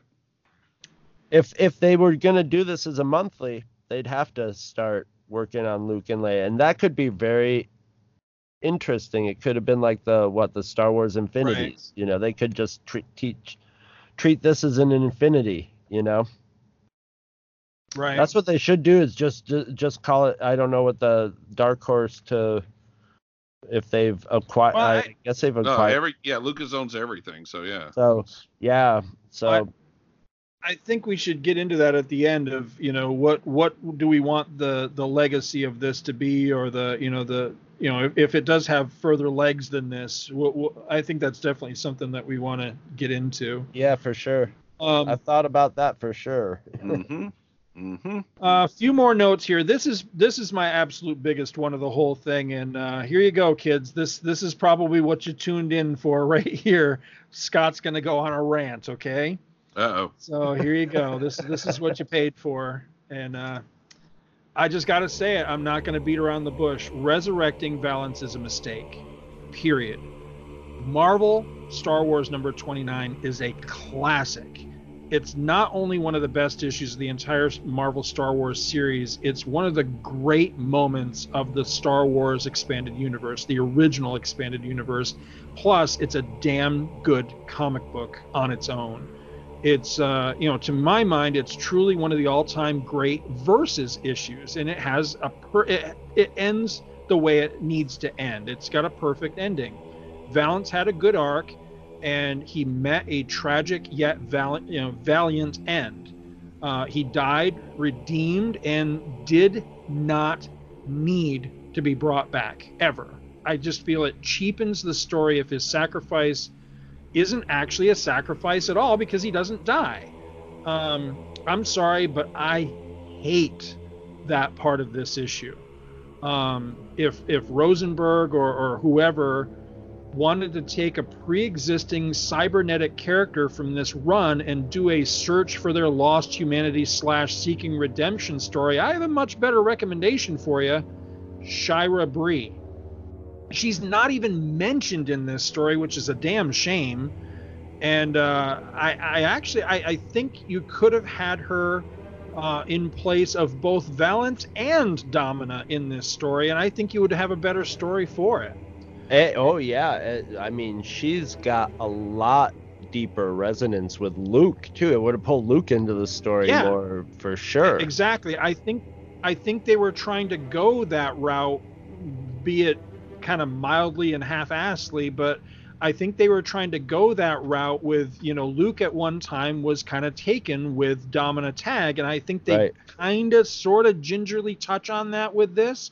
They could have done it whole hog if they had used Shira Bree because he was in love with her, and I argue she was in love with him too. I know she was a double agent and all that shit, but I think she actually was kind of into him, and so I think there's your story. She's too cold.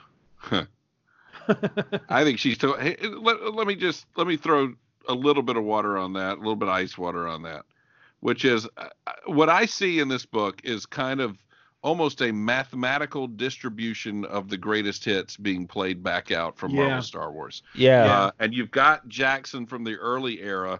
You take Valance out of this, then you are left with practically nothing from the Goodwin Williamson era. And then you move on to, kind of an overload towards the era of the book, which did not sell as well, which is the Lumia, Zeltrons all over the place, and the Guy Toph era. And I think that's probably the biggest thing is I think people love Valance. In fact, I don't know if you know this or not, Valance is now a part of the new canon. I'll get to that. Yeah. Hope Valance was telling me about that. I don't know how they're handling it, but it's not the Valance that happens in here, obviously. But no, he's Valance. Although you can bring him back to life again, I guess, from space if you brought him back before. Sure, but Valance has shown up in the Solo Imperial Cadet miniseries, which is legit canon. So I mean, I think there's a certain popularity of that character. So when you're mining the Goodwin Williamson era, what do you pull up? You can't pull up Yellow Jabba the Hutt. Maybe the Wheel, but I would argue that the Wheel is a little lacking in character, although I love that and that story. But the one that really stands out the most, I think, from that era is that huge confrontation with him and Vader. So I think this is almost literally a mathematical, all right, we got to borrow this much from this era, this much from this era, this much from this era, this much from this era. While I agree with you that the way in which they brought Valance back was wrong, I don't have a problem with their bringing Valance back, just like they found a way to tell a decent story bringing back Jean Grey, who probably should never have been brought back. They found a way to bring Bucky back and make it an effective, compelling story. Do not get me started. Well, I'm just saying, Uncle Ben's probably the only one that it's legitimately hands off at this point. But I don't. If Uncle Ben had powers, they might have explored it. But I don't have a major problem. They're bringing him back. But the way in which they brought him back was wrong. The concept of him was completely altered. And again, I think the only thing you're really missing in your rant there is just the fact that there does seem to be just kind of let's evenly rip from all of the eras of Star Wars so that everybody can be happy, or Marvel Star Wars so everybody can be happy with getting their thing. Domina Tag may be the only thing. But again, this Domina Tag is really not she's not really the one of 35 to 37. She's really more the one of 50, if that makes sense. Well, on that, it's funny you say this, because here's my next note on that subject. So while I really dig the deep references and the callbacks character-wise, the fact that there are so many of them only seems to spotlight, at least for me anyway, the notable absences. Now, you're saying that they pulled evenly from the different eras. I have to argue, because first and foremost, you've got Shira Bree from that middle portion, who doesn't even get a mention in this. I just think she would have been a better fit. But to me, I mean, probably the biggest character. I'm trying to remember the character when we got to the end and we did our little recap. Who were the standouts and that sort of thing. I think this character was number one. He was definitely in the one of the three. That's Fen Scheisse. Where the hell is Fen? He was a big part of this story at the end. I mean, he was one of the gang at this point. And Mandalorians have become a big deal in Star Wars. Yeah, sure. Clone Wars. But again, at the end he was. But I was actually chatting with John Jackson Miller the other day. I'm going to name drop on Twitter, because I was trying. I don't know if you guys know this or not, but I've had a project that I've been working on for a few years. I'm mapping a spreadsheet of Star Wars comic sales. Are you aware of that? Oh, okay. No, I did not know that. Yeah. No, I've been working on it for a couple of years. I would be fascinated to see that when that's completed. Whoa. Well, I'm back to 1996. The problem is, before then, things get a little murky. Right. Because just, by virtue of records being kept, and there were so many distribution points for these books back then, whereas now it's Diamond. That's it. Right. And one of the things that I use as a reference is John Jackson Miller's standard catalog of comic books, which I don't know if you've heard of this or not, if you know the book. But he goes through and kind of does the circulation statements. And the first couple of years of Marvel Star Wars, it was moving close to 300,000 copies an issue. And that was kind of the norm for the book. I mean, in this day and age, I think we have trouble even grasping that. By the time Empire Strikes Back hit, we're about, 250, 230 or so. By the time the series wraps up, the circulation statement that was most recent had it at 141 an issue, but based on the ratio of capital city orders for that, because they didn't do a circulation statement for that last year, but John Jackson Miller puts it about 100,000. So you're comparing books that moved 300,000 copies an issue, 250,000 copies an issue, to books that moved 100,000 copies, and even 107, which was considered, somewhat rare because of its lack of distribution. I think, again, you probably have more people who, when they're looking for their greatest hits, look for those things from either the Goodwin Williamson run or the Michelini Simonson run. And I think there's some nods to that last era thrown there, but I don't think that's the era that people grasp onto. No, I'll give you that, but I mean, Fen comes right from that sweet spot of between Empire and Jedi. Yeah, sure. But he's also problematic at this point. Well, that's what I suspect. See, that's where I was going with this. Because his origin is so not prequel friendly. It doesn't wash. Yeah, I know. Yeah. And that's, again, that was that tinkering that I kind of feared going into this. It's not overt, I mean, they just simply left him out. Yeah. And maybe it's only nerds like me that really love the guy that would even notice, but I noticed, and it bugs me a little bit, because if you're going to do a greatest hits album, but you're going to leave off, one of the band's best songs, then I noticed this shit, and I noticed it. And in all honesty, if they're going to do a tribute or a tip of the hat to the Joe Duffy, Cynthia Martin era, I would rather it be Lumia than anything. Lumia would have been great. Well, but again, you're jumping all the way to the end. I was just saying, Fen was there at the end, but Fen didn't originate there. I would actually, and I can't believe I'm going to say this, I would have been fine if they left everything post Return of the Jedi completely out of this book, because I could understand it from, like you say, from a sales perspective, even from even the hardcore fans, a lot of them really hate, you're one of them, really hate that particular era, at least art-wise. I'm not a fan of the So, arrow. No, and I appreciate that. I do. But what I'm talking about is like, my other big example, Danny, Rick, and Cheeto. Where the hell are they? I mean, Danny's mentioned. Yeah. But, again, are they problematic? Maybe, because Rick is pretty much, what's his name? You mentioned it before, Dash Rendar. Yeah. So, and do you really, now that Han is back and he's in this, do you need Rick? Not really. I mean, Rick was a placeholder for Han the same way Dash Rendar was.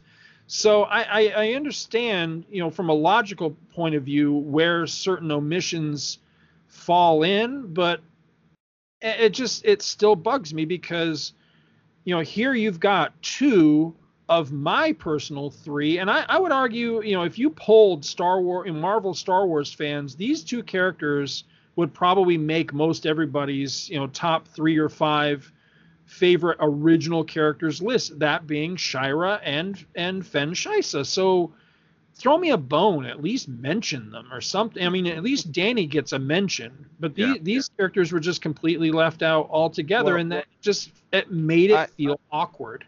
I have a theory about that, in that when I one of the big things that I wondered about when I got this in my hand was, how is this going to be? Is this just going to be, they're going to pretend that they're doing 108? And what they did was they did the greatest hits. They did, a Christmas special sort of thing. But that makes it sound worse than it is. They actually no, it's not. We're able to craft it into a coherent whole. But I'm glad you said that, because I at this point I think it does bear stating, and I can't even remember if I said it previous. I was going to say reiterating, but I'm not sure I've even said it. I liked the book. I enjoyed the feel I got from the book. I mean, it did hit a lot of sweet spots for me, so I don't want to sound like I just hated this. I mean, honestly, hate's a strong word. The only part that I hated was bringing Valance back, but overall, I'll forgive all the other shit because this was fun. It was a revisit with old friends, and I appreciated that, Well, I wondered when it came out, how are they going to do it? Is it going to be a test run for, maybe we'll do maybe if this sells a lot, we'll do a series. We'll just keep going on with the numbers. Let's talk about that. When I looked at that at this one, I thought to myself, I don't think that's what I don't think that's a possibility they're thinking of. But what I do think they're doing is they did this as a test run of like, how do you like this? So maybe, a couple years down the line, they might do Star Wars 109. And that might be, and maybe they were like, we can't do everybody because we could do this again, They could do it again with Fen Shisa and Shira Brai this time in the story or something, if this one proved to be really popular or resonant. So, let's talk about that. Yeah. And I agree with you. I mean, I think this was a one-shot only deal just because they wanted to do something. They're doing different things with different titles for Marvel's 80th anniversary. And I think, obviously, 80th anniversary, let's go back and do old school Star Wars. But now let's look at the reality, because the sales figures are out and somebody's keeping a spreadsheet. So, for the month, this book was the 3rd highest selling. I'm going to discount. Technically, it was the 4th highest selling Star Wars book of the month. But one of those, I think, is a very big fluke, because I think Disney interfered with the numbers, if that makes sense. The original numbers on number 1 of Galaxy's Edge in April were 30,000, and that's about in line with a lot of these things these days. And then suddenly there was a reorder of 60,000 copies. And I think what that is Disney stocking the parks. Yeah. So that technically was the highest selling Star Wars book of the month, but I think it was 100% Disney orders and not actual store orders. So we look at the best-selling books of the month, and you've got 41,474 for Star Wars, regular Star Wars number 66, and this is where I'm going to kind of blow your minds a little bit.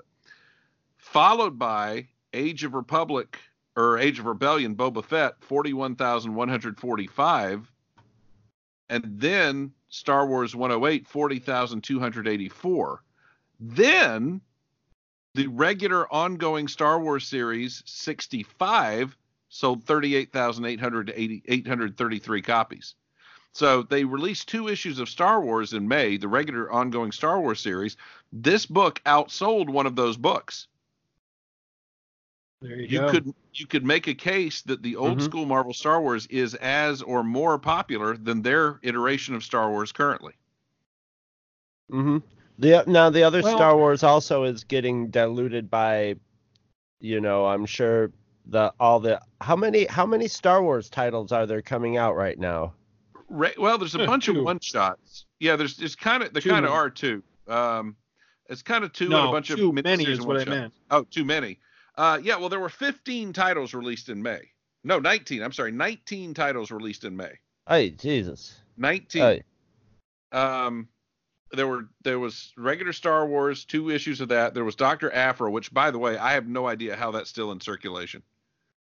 Sold 21,838 copies in May. It's a cesspool of sales. Star Wars Adventures came out. The Darth Vader Dark Visions came out. TIE Fighter miniseries came out. Galaxy's Edge. And then those Age of Republics one-shots, the original Marvel years, and then a bunch of those True Believers dollar reprints came out. Wow. So, yeah, there were 19 different titles altogether of Star Wars that came out in comic shops. So, this is top of the crop. Now, then again, it's been 30 years brewing too, so there's that. Well, my biggest hope for this is that I know it was solicited as a one-shot. I know it was written and presented and sold as a one-shot. My biggest hope for this, though, is that somebody, first of all, I was hoping that it would sell, well enough that maybe this isn't the last we'll see of all this world. But it looks like maybe that's happening. Maybe that has happened. So now, I want to see them follow up. But, I suspect what may have happened with this, because frankly, I mean, it's a lot of fun. I really, here it is. It's not perfect, and I have some issues with parts of it, but it was a lot of fun, and I still maintain that resuming the series where they left off was what Marvel should have done from the get-go, the moment that they reacquired the license, or at least thrown us this bone earlier. I kind of feel like maybe this is almost an acknowledgement of that of sorts, and some of the other things they've done, kickstarting Volume 2 with cheap shots at the original series, I think was a mistake. And I think maybe they realize that now. And I suspect that one of the big reasons that this sold as well as it did, like you say, it just outsold, the original series, or, the ongoing series, I should say, that's coming out concurrently.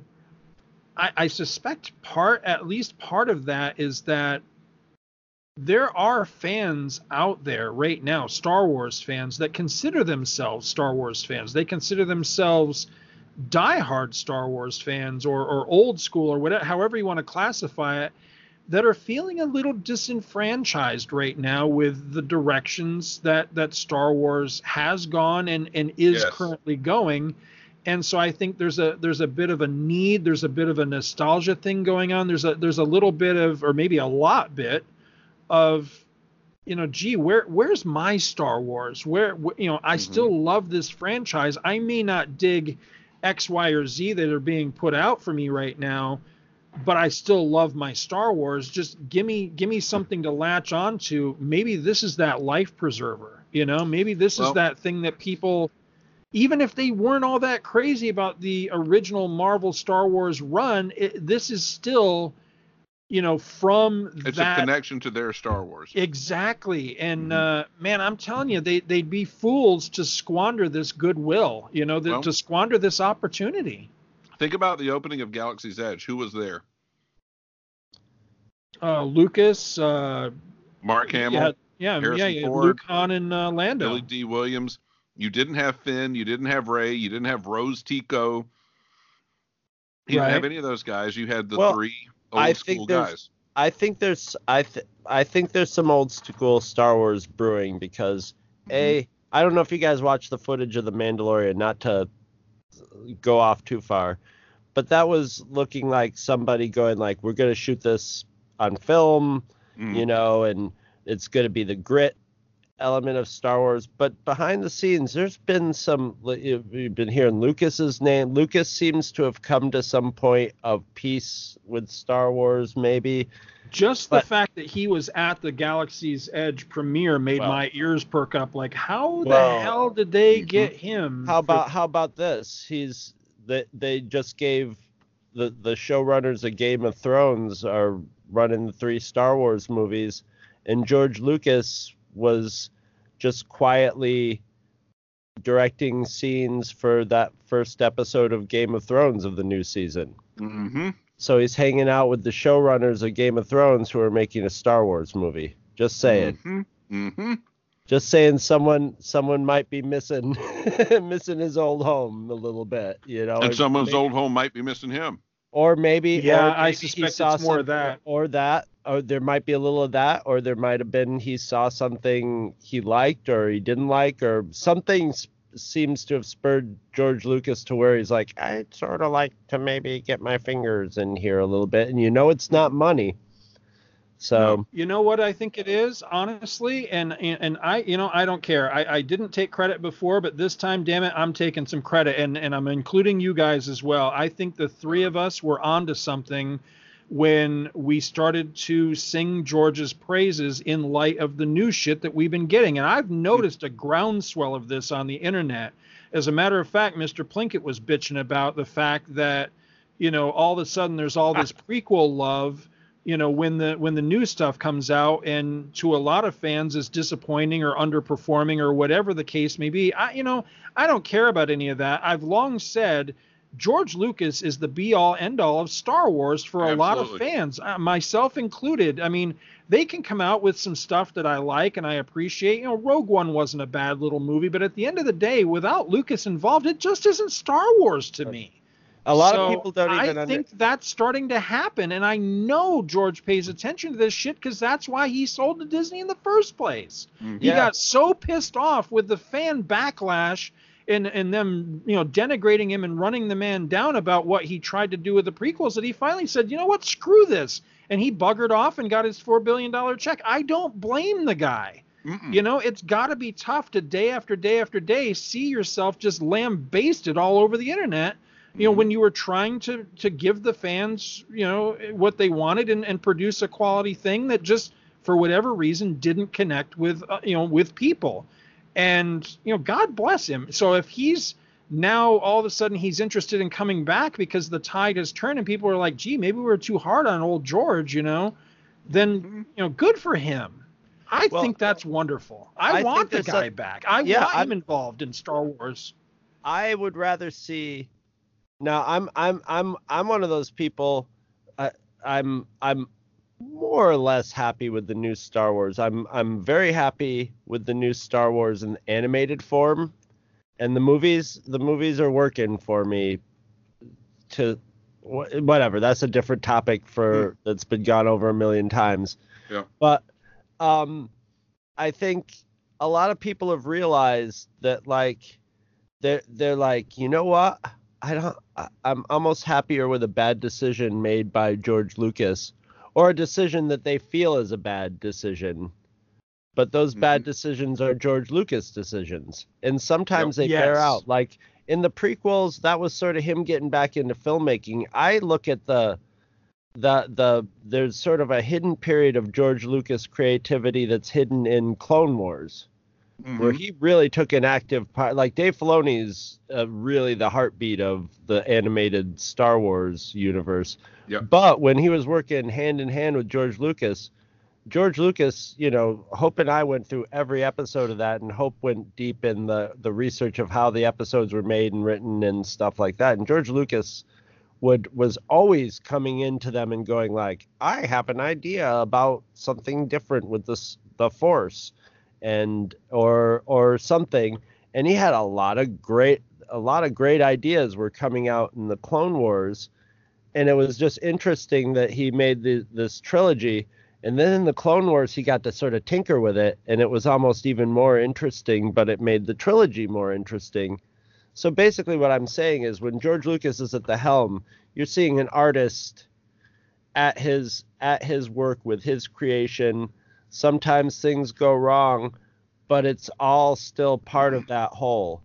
And there is definitely a distinct difference. You can feel his absence in the last two Star Wars movies. I remember, yeah. And I remember, God forbid when John Williams leaves the world, what's going to happen? Yeah, I remember walking out of The Force Awakens. It's a movie I liked a lot. But the first thing I still said is, I wish I could have seen what George would have done. Yep. Yeah. First thing I said.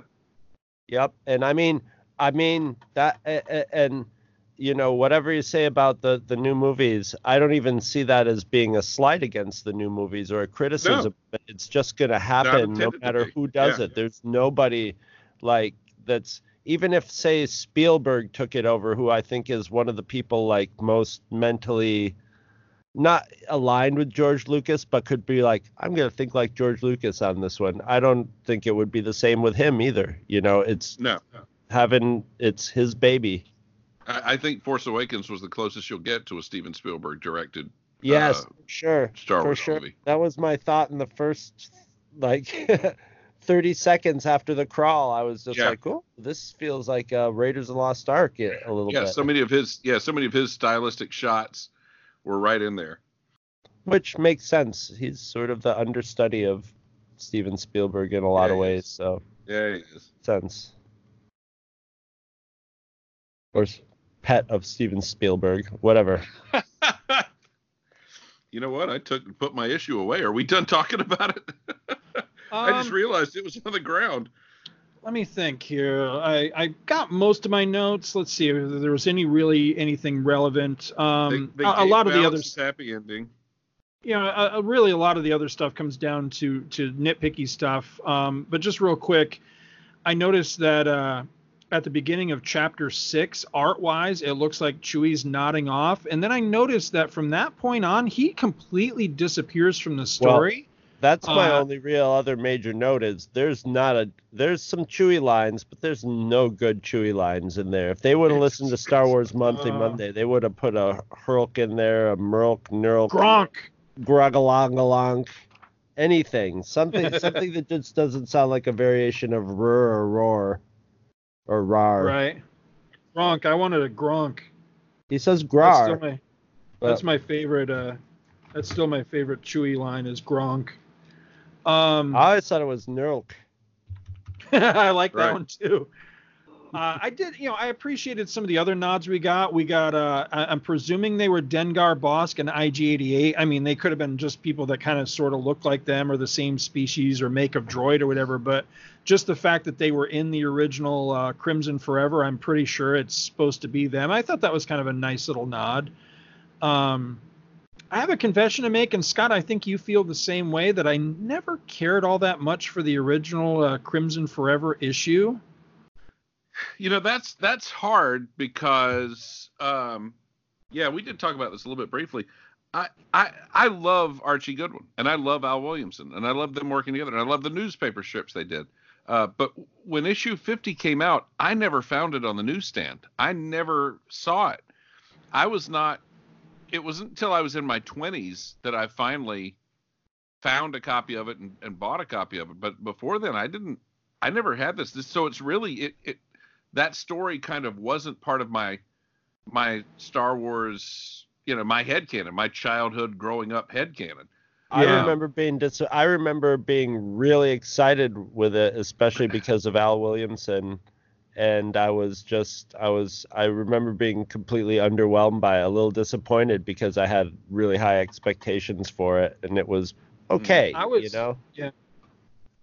was disappointed in that one because it has such a gorgeous cover on it. I'm trying to remember who it. I think that's Tom Palmer, isn't it? Simonson and Palmer, or maybe it's just Palmer alone. I think it was just Palmer. I think it's just Palmer, yeah.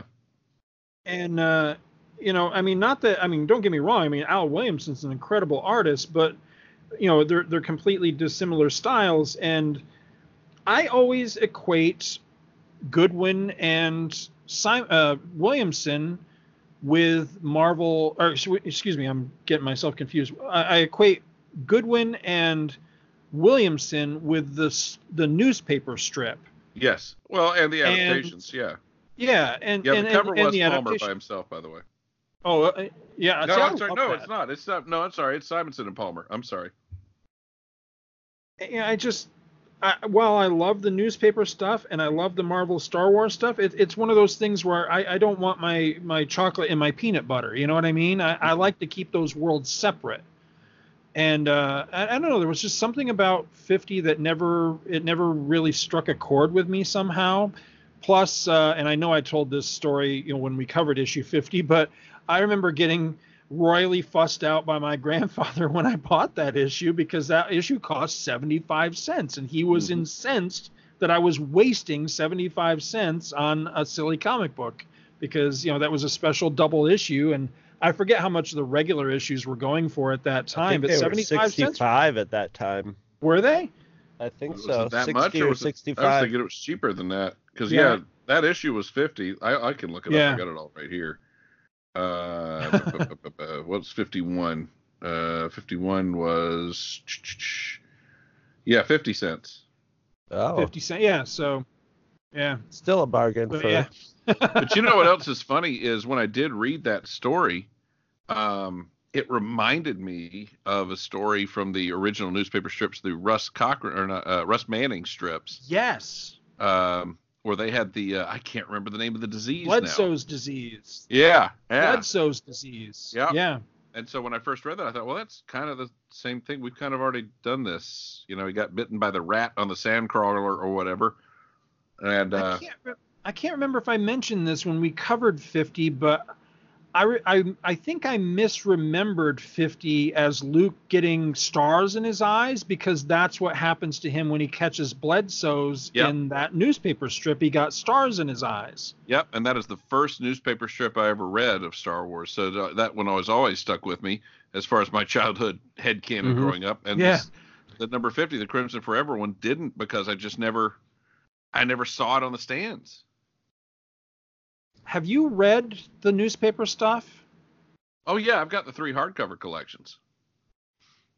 So I know I'm jumping ahead a little bit here, but we talked about that while we were doing Star Wars Monthly Monday, but we never did actually cover it. Guys, I would love to bring this show back and cover that stuff.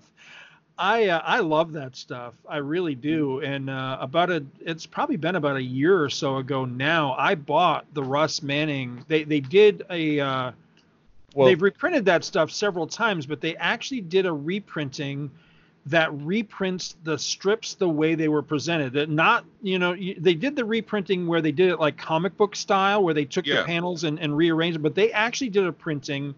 And I think it's kind of hard to find now. I'm not sure it's still in print, but they did a reprinting of that stuff where they actually printed it the way it was presented, strip style. And oh my God, do I love that. Yeah, remember back in the 2008 days? And I imagine you still have them. You had the yellowed cut out of the paper. Yeah, I still have them. Yeah, ones. I have those too. Yeah. And you would, and in the early days of Two True Freaks, when we didn't have Facebook and we were on a news group, remember every week we would scan and post. Or it was either every week or every day. You would send me a handful of scans, and then I would take them and put them in Photoshop and brighten them back to white, take out the rips, and try to restore them to. And we were putting one up every week or so. We stopped doing it because it turned out to be just a shitload of work to do. Now, Scott, when you talk about the reprinting those strips, are you talking about the ones they just did in the last couple of years? This was, it was a big hardcover collection book. It was, I don't know, the book was probably, $50, $60, something like that. They did three $50 volumes that reprinted everything. IDW did. Yeah, I'm aware of those. I don't have those. I'm aware of them, but even those I don't think reprint them the way that I wanted. They do. Oh, do they? Oh, okay. Yeah, no, they're straight up. But do they have the Russ Manning stuff in them? Yes, the first volume is all the Russ Manning stuff. And then the next 2 volumes are the Goodwin Williamson stuff. But yeah, and you can get each of those volumes for about $30 on Amazon right now. Well, what I've got then may actually be maybe it's just the first volume of what became a 3-issue or 3-volume thing. I'm not really sure, but the one that I've got is just strictly the Manning strips. Yeah, that volume 1 was that. If there's any readers who got a used copy of that they want to part with on the cheap, I'll take it. They're all great though. If it means reviving Star Wars Monthly Monday, I think it would be worth it to them. Mm-hmm. I love that stuff. I really do. I still remember them to this day. Like, I remember reading in the paper that like those first couple Russ Manning strips, because that was really exciting to have Star Wars comics in the paper. And I remember that spy, that like weird black hole looking spy. Yeah. Yes. They did an action figure of him. Did they? They did. You know those 2-packs that they were doing where they reprinted a comic and then they had 2 action figures? Yeah. They did one of those packs, and one of the figures was the all black, the Shadow Trooper, and one of the figures was Black Hole with his little holographic projector. Yeah. I never did. I wanted to get it, and I never did get it. One of these days I got to track that down, because these days there's not a whole hell of a lot of Star Wars merch I want, but I still want that. Just the fact that they made an action figure out of that, I always thought was cool. And I always thought the Shadow Troopers were damn cool. Speaking of Star Wars merch in the Star Wars Monthly Monday tradition, I'm going to chime in with my latest Star Wars acquisition. Oh, do it. What'd you get? Ephemera. Weird Star Wars items. One of them weirder than the other. One of them falls more into that category than the other. I've got the Big Note music series of Star Wars main theme and the Imperial March, arranged by Dan Coates, who has like arranged a lot of like pop music for like Piana. Basically for little kids that were taking piano lessons, and you could buy them a song they liked, and they would and this is young enough that this is the Star Wars main theme is the one that I'm most interested in describing, because the Imperial March, like the cover to that is basically a black and white version of the cover of the album of Darth Vader, the shiny, sparkly Darth Vader in space. Right. But the Star Wars main theme, arranged by Dan Coates, is a Big Note Color Me series, which has the generic cover for all of his Color Me series, which is a doofy clown holding a crayon, standing on top of a piano notes with a sort of it-like balloon tied to his, and it's a special bonus Color Me picture inside. So you open it up, and there's the crudest picture of a X-wing and TIE fighter just flying on a blank background with 1978 Columbia Pictures as the copyright on it, and then the sheet music to Star Wars. So it's a very you would music, never even notice that it was Star Wars, except in the upper corner, Star Wars is printed as the logo, but otherwise it looks like just some kid's little clown thing. I also got the same version with the same cover with the theme of Close Encounters. This one garage sale, and it was one of those things where it was like, how much for these? And she's like, I don't know, those are my husband's. And she looks on her piece of paper and she goes, he wants $6 a piece for those. And I'm like, that can't be right. And I'm like, well, no thanks. She's like, let me call him. And I'm like, oh God, no. So she goes inside and calls him, and she's gone for like 5 minutes and comes out and she's like, look, I'll just give you all of them for $6. How does that sound? I'm like, okay. She couldn't get him on the phone. So hopefully he was really pissed off when he came home and didn't get $18 for his sheet. It's got writing on it from the music class and stuff. I just love stuff like that. Just weird sideline stuff. Maybe it's like, you know how they say rock stars, they get famous and they get all the groupies and then they start getting really kinky and weird tastes. That's I've Do they say that? Played with it. That's what they say. That's what they say, I know nothing Scott. of it. But let's. I mean, Scott Ryfin could tell you a little bit about Gene Simmons. And, That's true. I think he always had weird taste, though. Yeah. Well, yeah. My housemate used to date their merch guy, and he has some stories. Basically, the word on the street was don't handle Gene's laptop without gloves on. Yeah. So, but you start after you've handled and seen almost every Star Wars toy that you've ever wanted, or had it go through your hands through eBay or whatever, and just have a house full of Star Wars stuff. You start wanting to get the weirder stuff. I wish I had the money and time to track down all the bootleg stuff, Yeah. and the weird funky stuff like that now. Yeah. My tastes have become twisted and warped. I think we all knew that, though. Yes, have become quotes.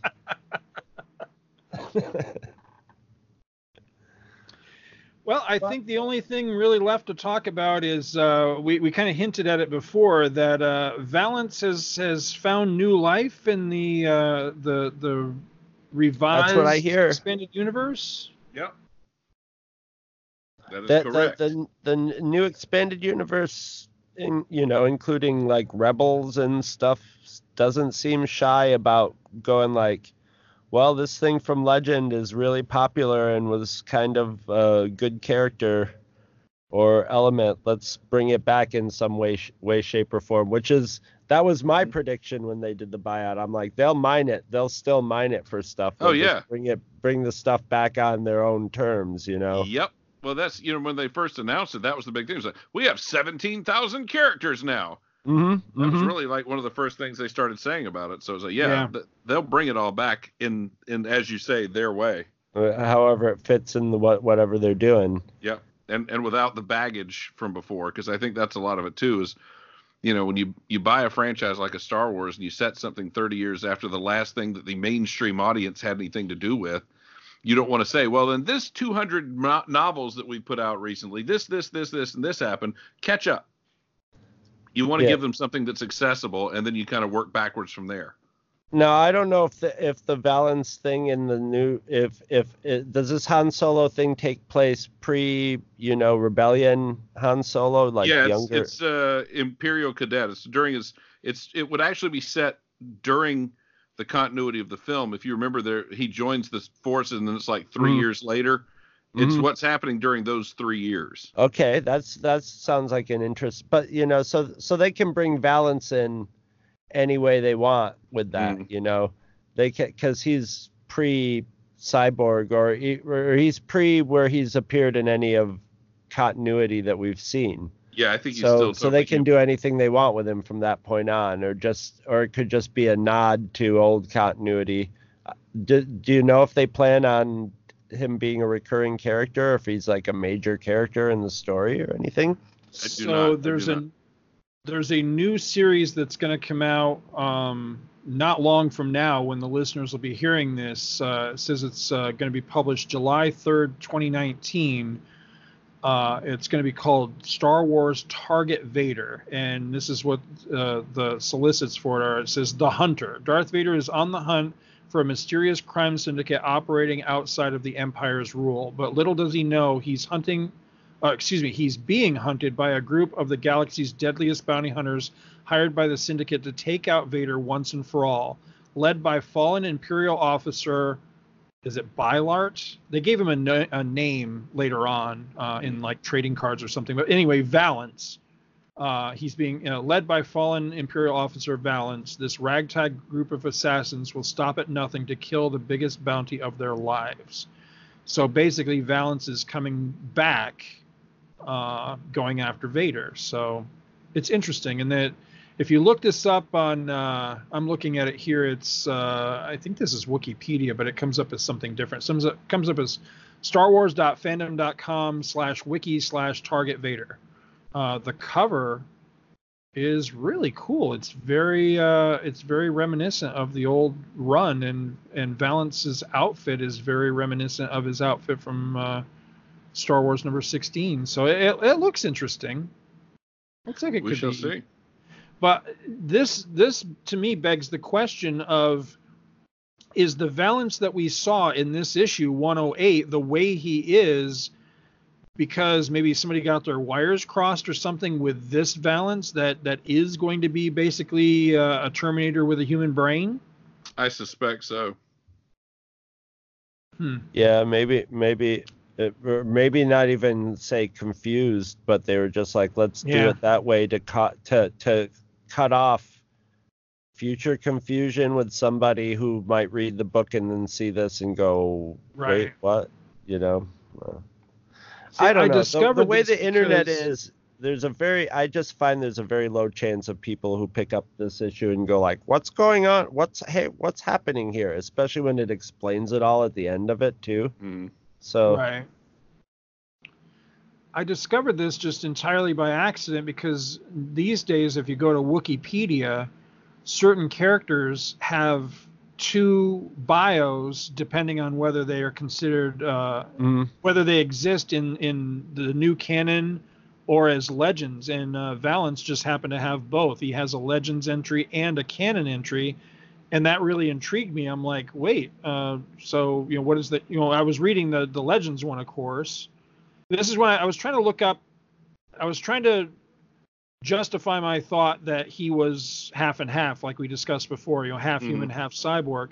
So that's why I looked him up on Wikipedia, and that's when I discovered, oh, wait, he has a canon entry too. And then reading down that, I'm like, oh, this is a completely different Valance. But of course, he's meant to be an homage to the Legends version. So he might become Valance because of Darth Vader. He might get cut up by Darth Vader and. No, I think he's already, because he's already a cyborg. I think so. Yeah, the cover's got him. Yeah, the cover's got his glowing eye. Yeah, and his kind of Arnold Schwarzenegger, Arnold Terminator looking, half a Terminator face showing through kind of thing. Mm-hmm. Oh, okay, cool. So, but yeah, it looks like it could be all right. I don't know the cover art, but I like the look of it. And Target Vader #1 is going to be in stores July 3rd. So I'm going to have to check that out. Yep, for sure. Well, I don't know about you guys. That's pretty much all I got. The only thing I have left to say is I hope somebody at Marvel/Disney is listening. I'm going to go on record as saying it. Give me more of this. I'll pay good money for it. Yep. Might even do a podcast about it. Oh, and the only thing I got to say is to answer a listener question. Yes, Mark Kalmbach, we are going to do a Star Wars Monthly Monday on this comic.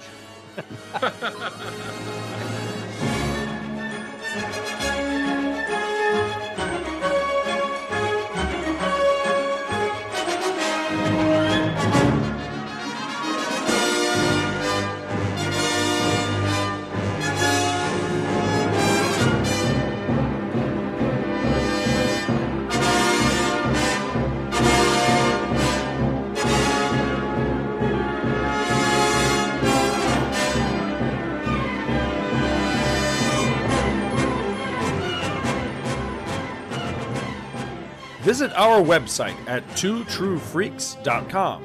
Two True Freaks is always spelled TWOTRUEFREAKS. You can email Two True Freaks directly at twotruefreaks@gmail.com. Two True Freaks and all of its excellent affiliates are available on iTunes, and you can choose to subscribe to either the entire network if you wish, or pick whichever individual shows you want to follow. We have so many shows to choose from, there's just bound to be one that appeals to your particular fandom. Just search Two True Freaks with an exclamation mark at the end, space, and the number 2. You can find Two True Freaks on Facebook. Just search for Two True Freaks. If you ever leave your house and you actually have friends, why don't you tell them about Two True Freaks? If you've enjoyed our show, please, won't you take a moment to rate us on iTunes? That helps others find the show too.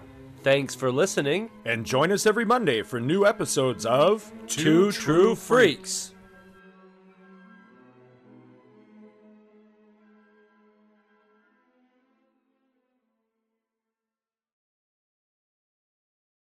Two True Freaks has been brought to you today by Damanzo Core of Milan, Italy, and by the letters F and U.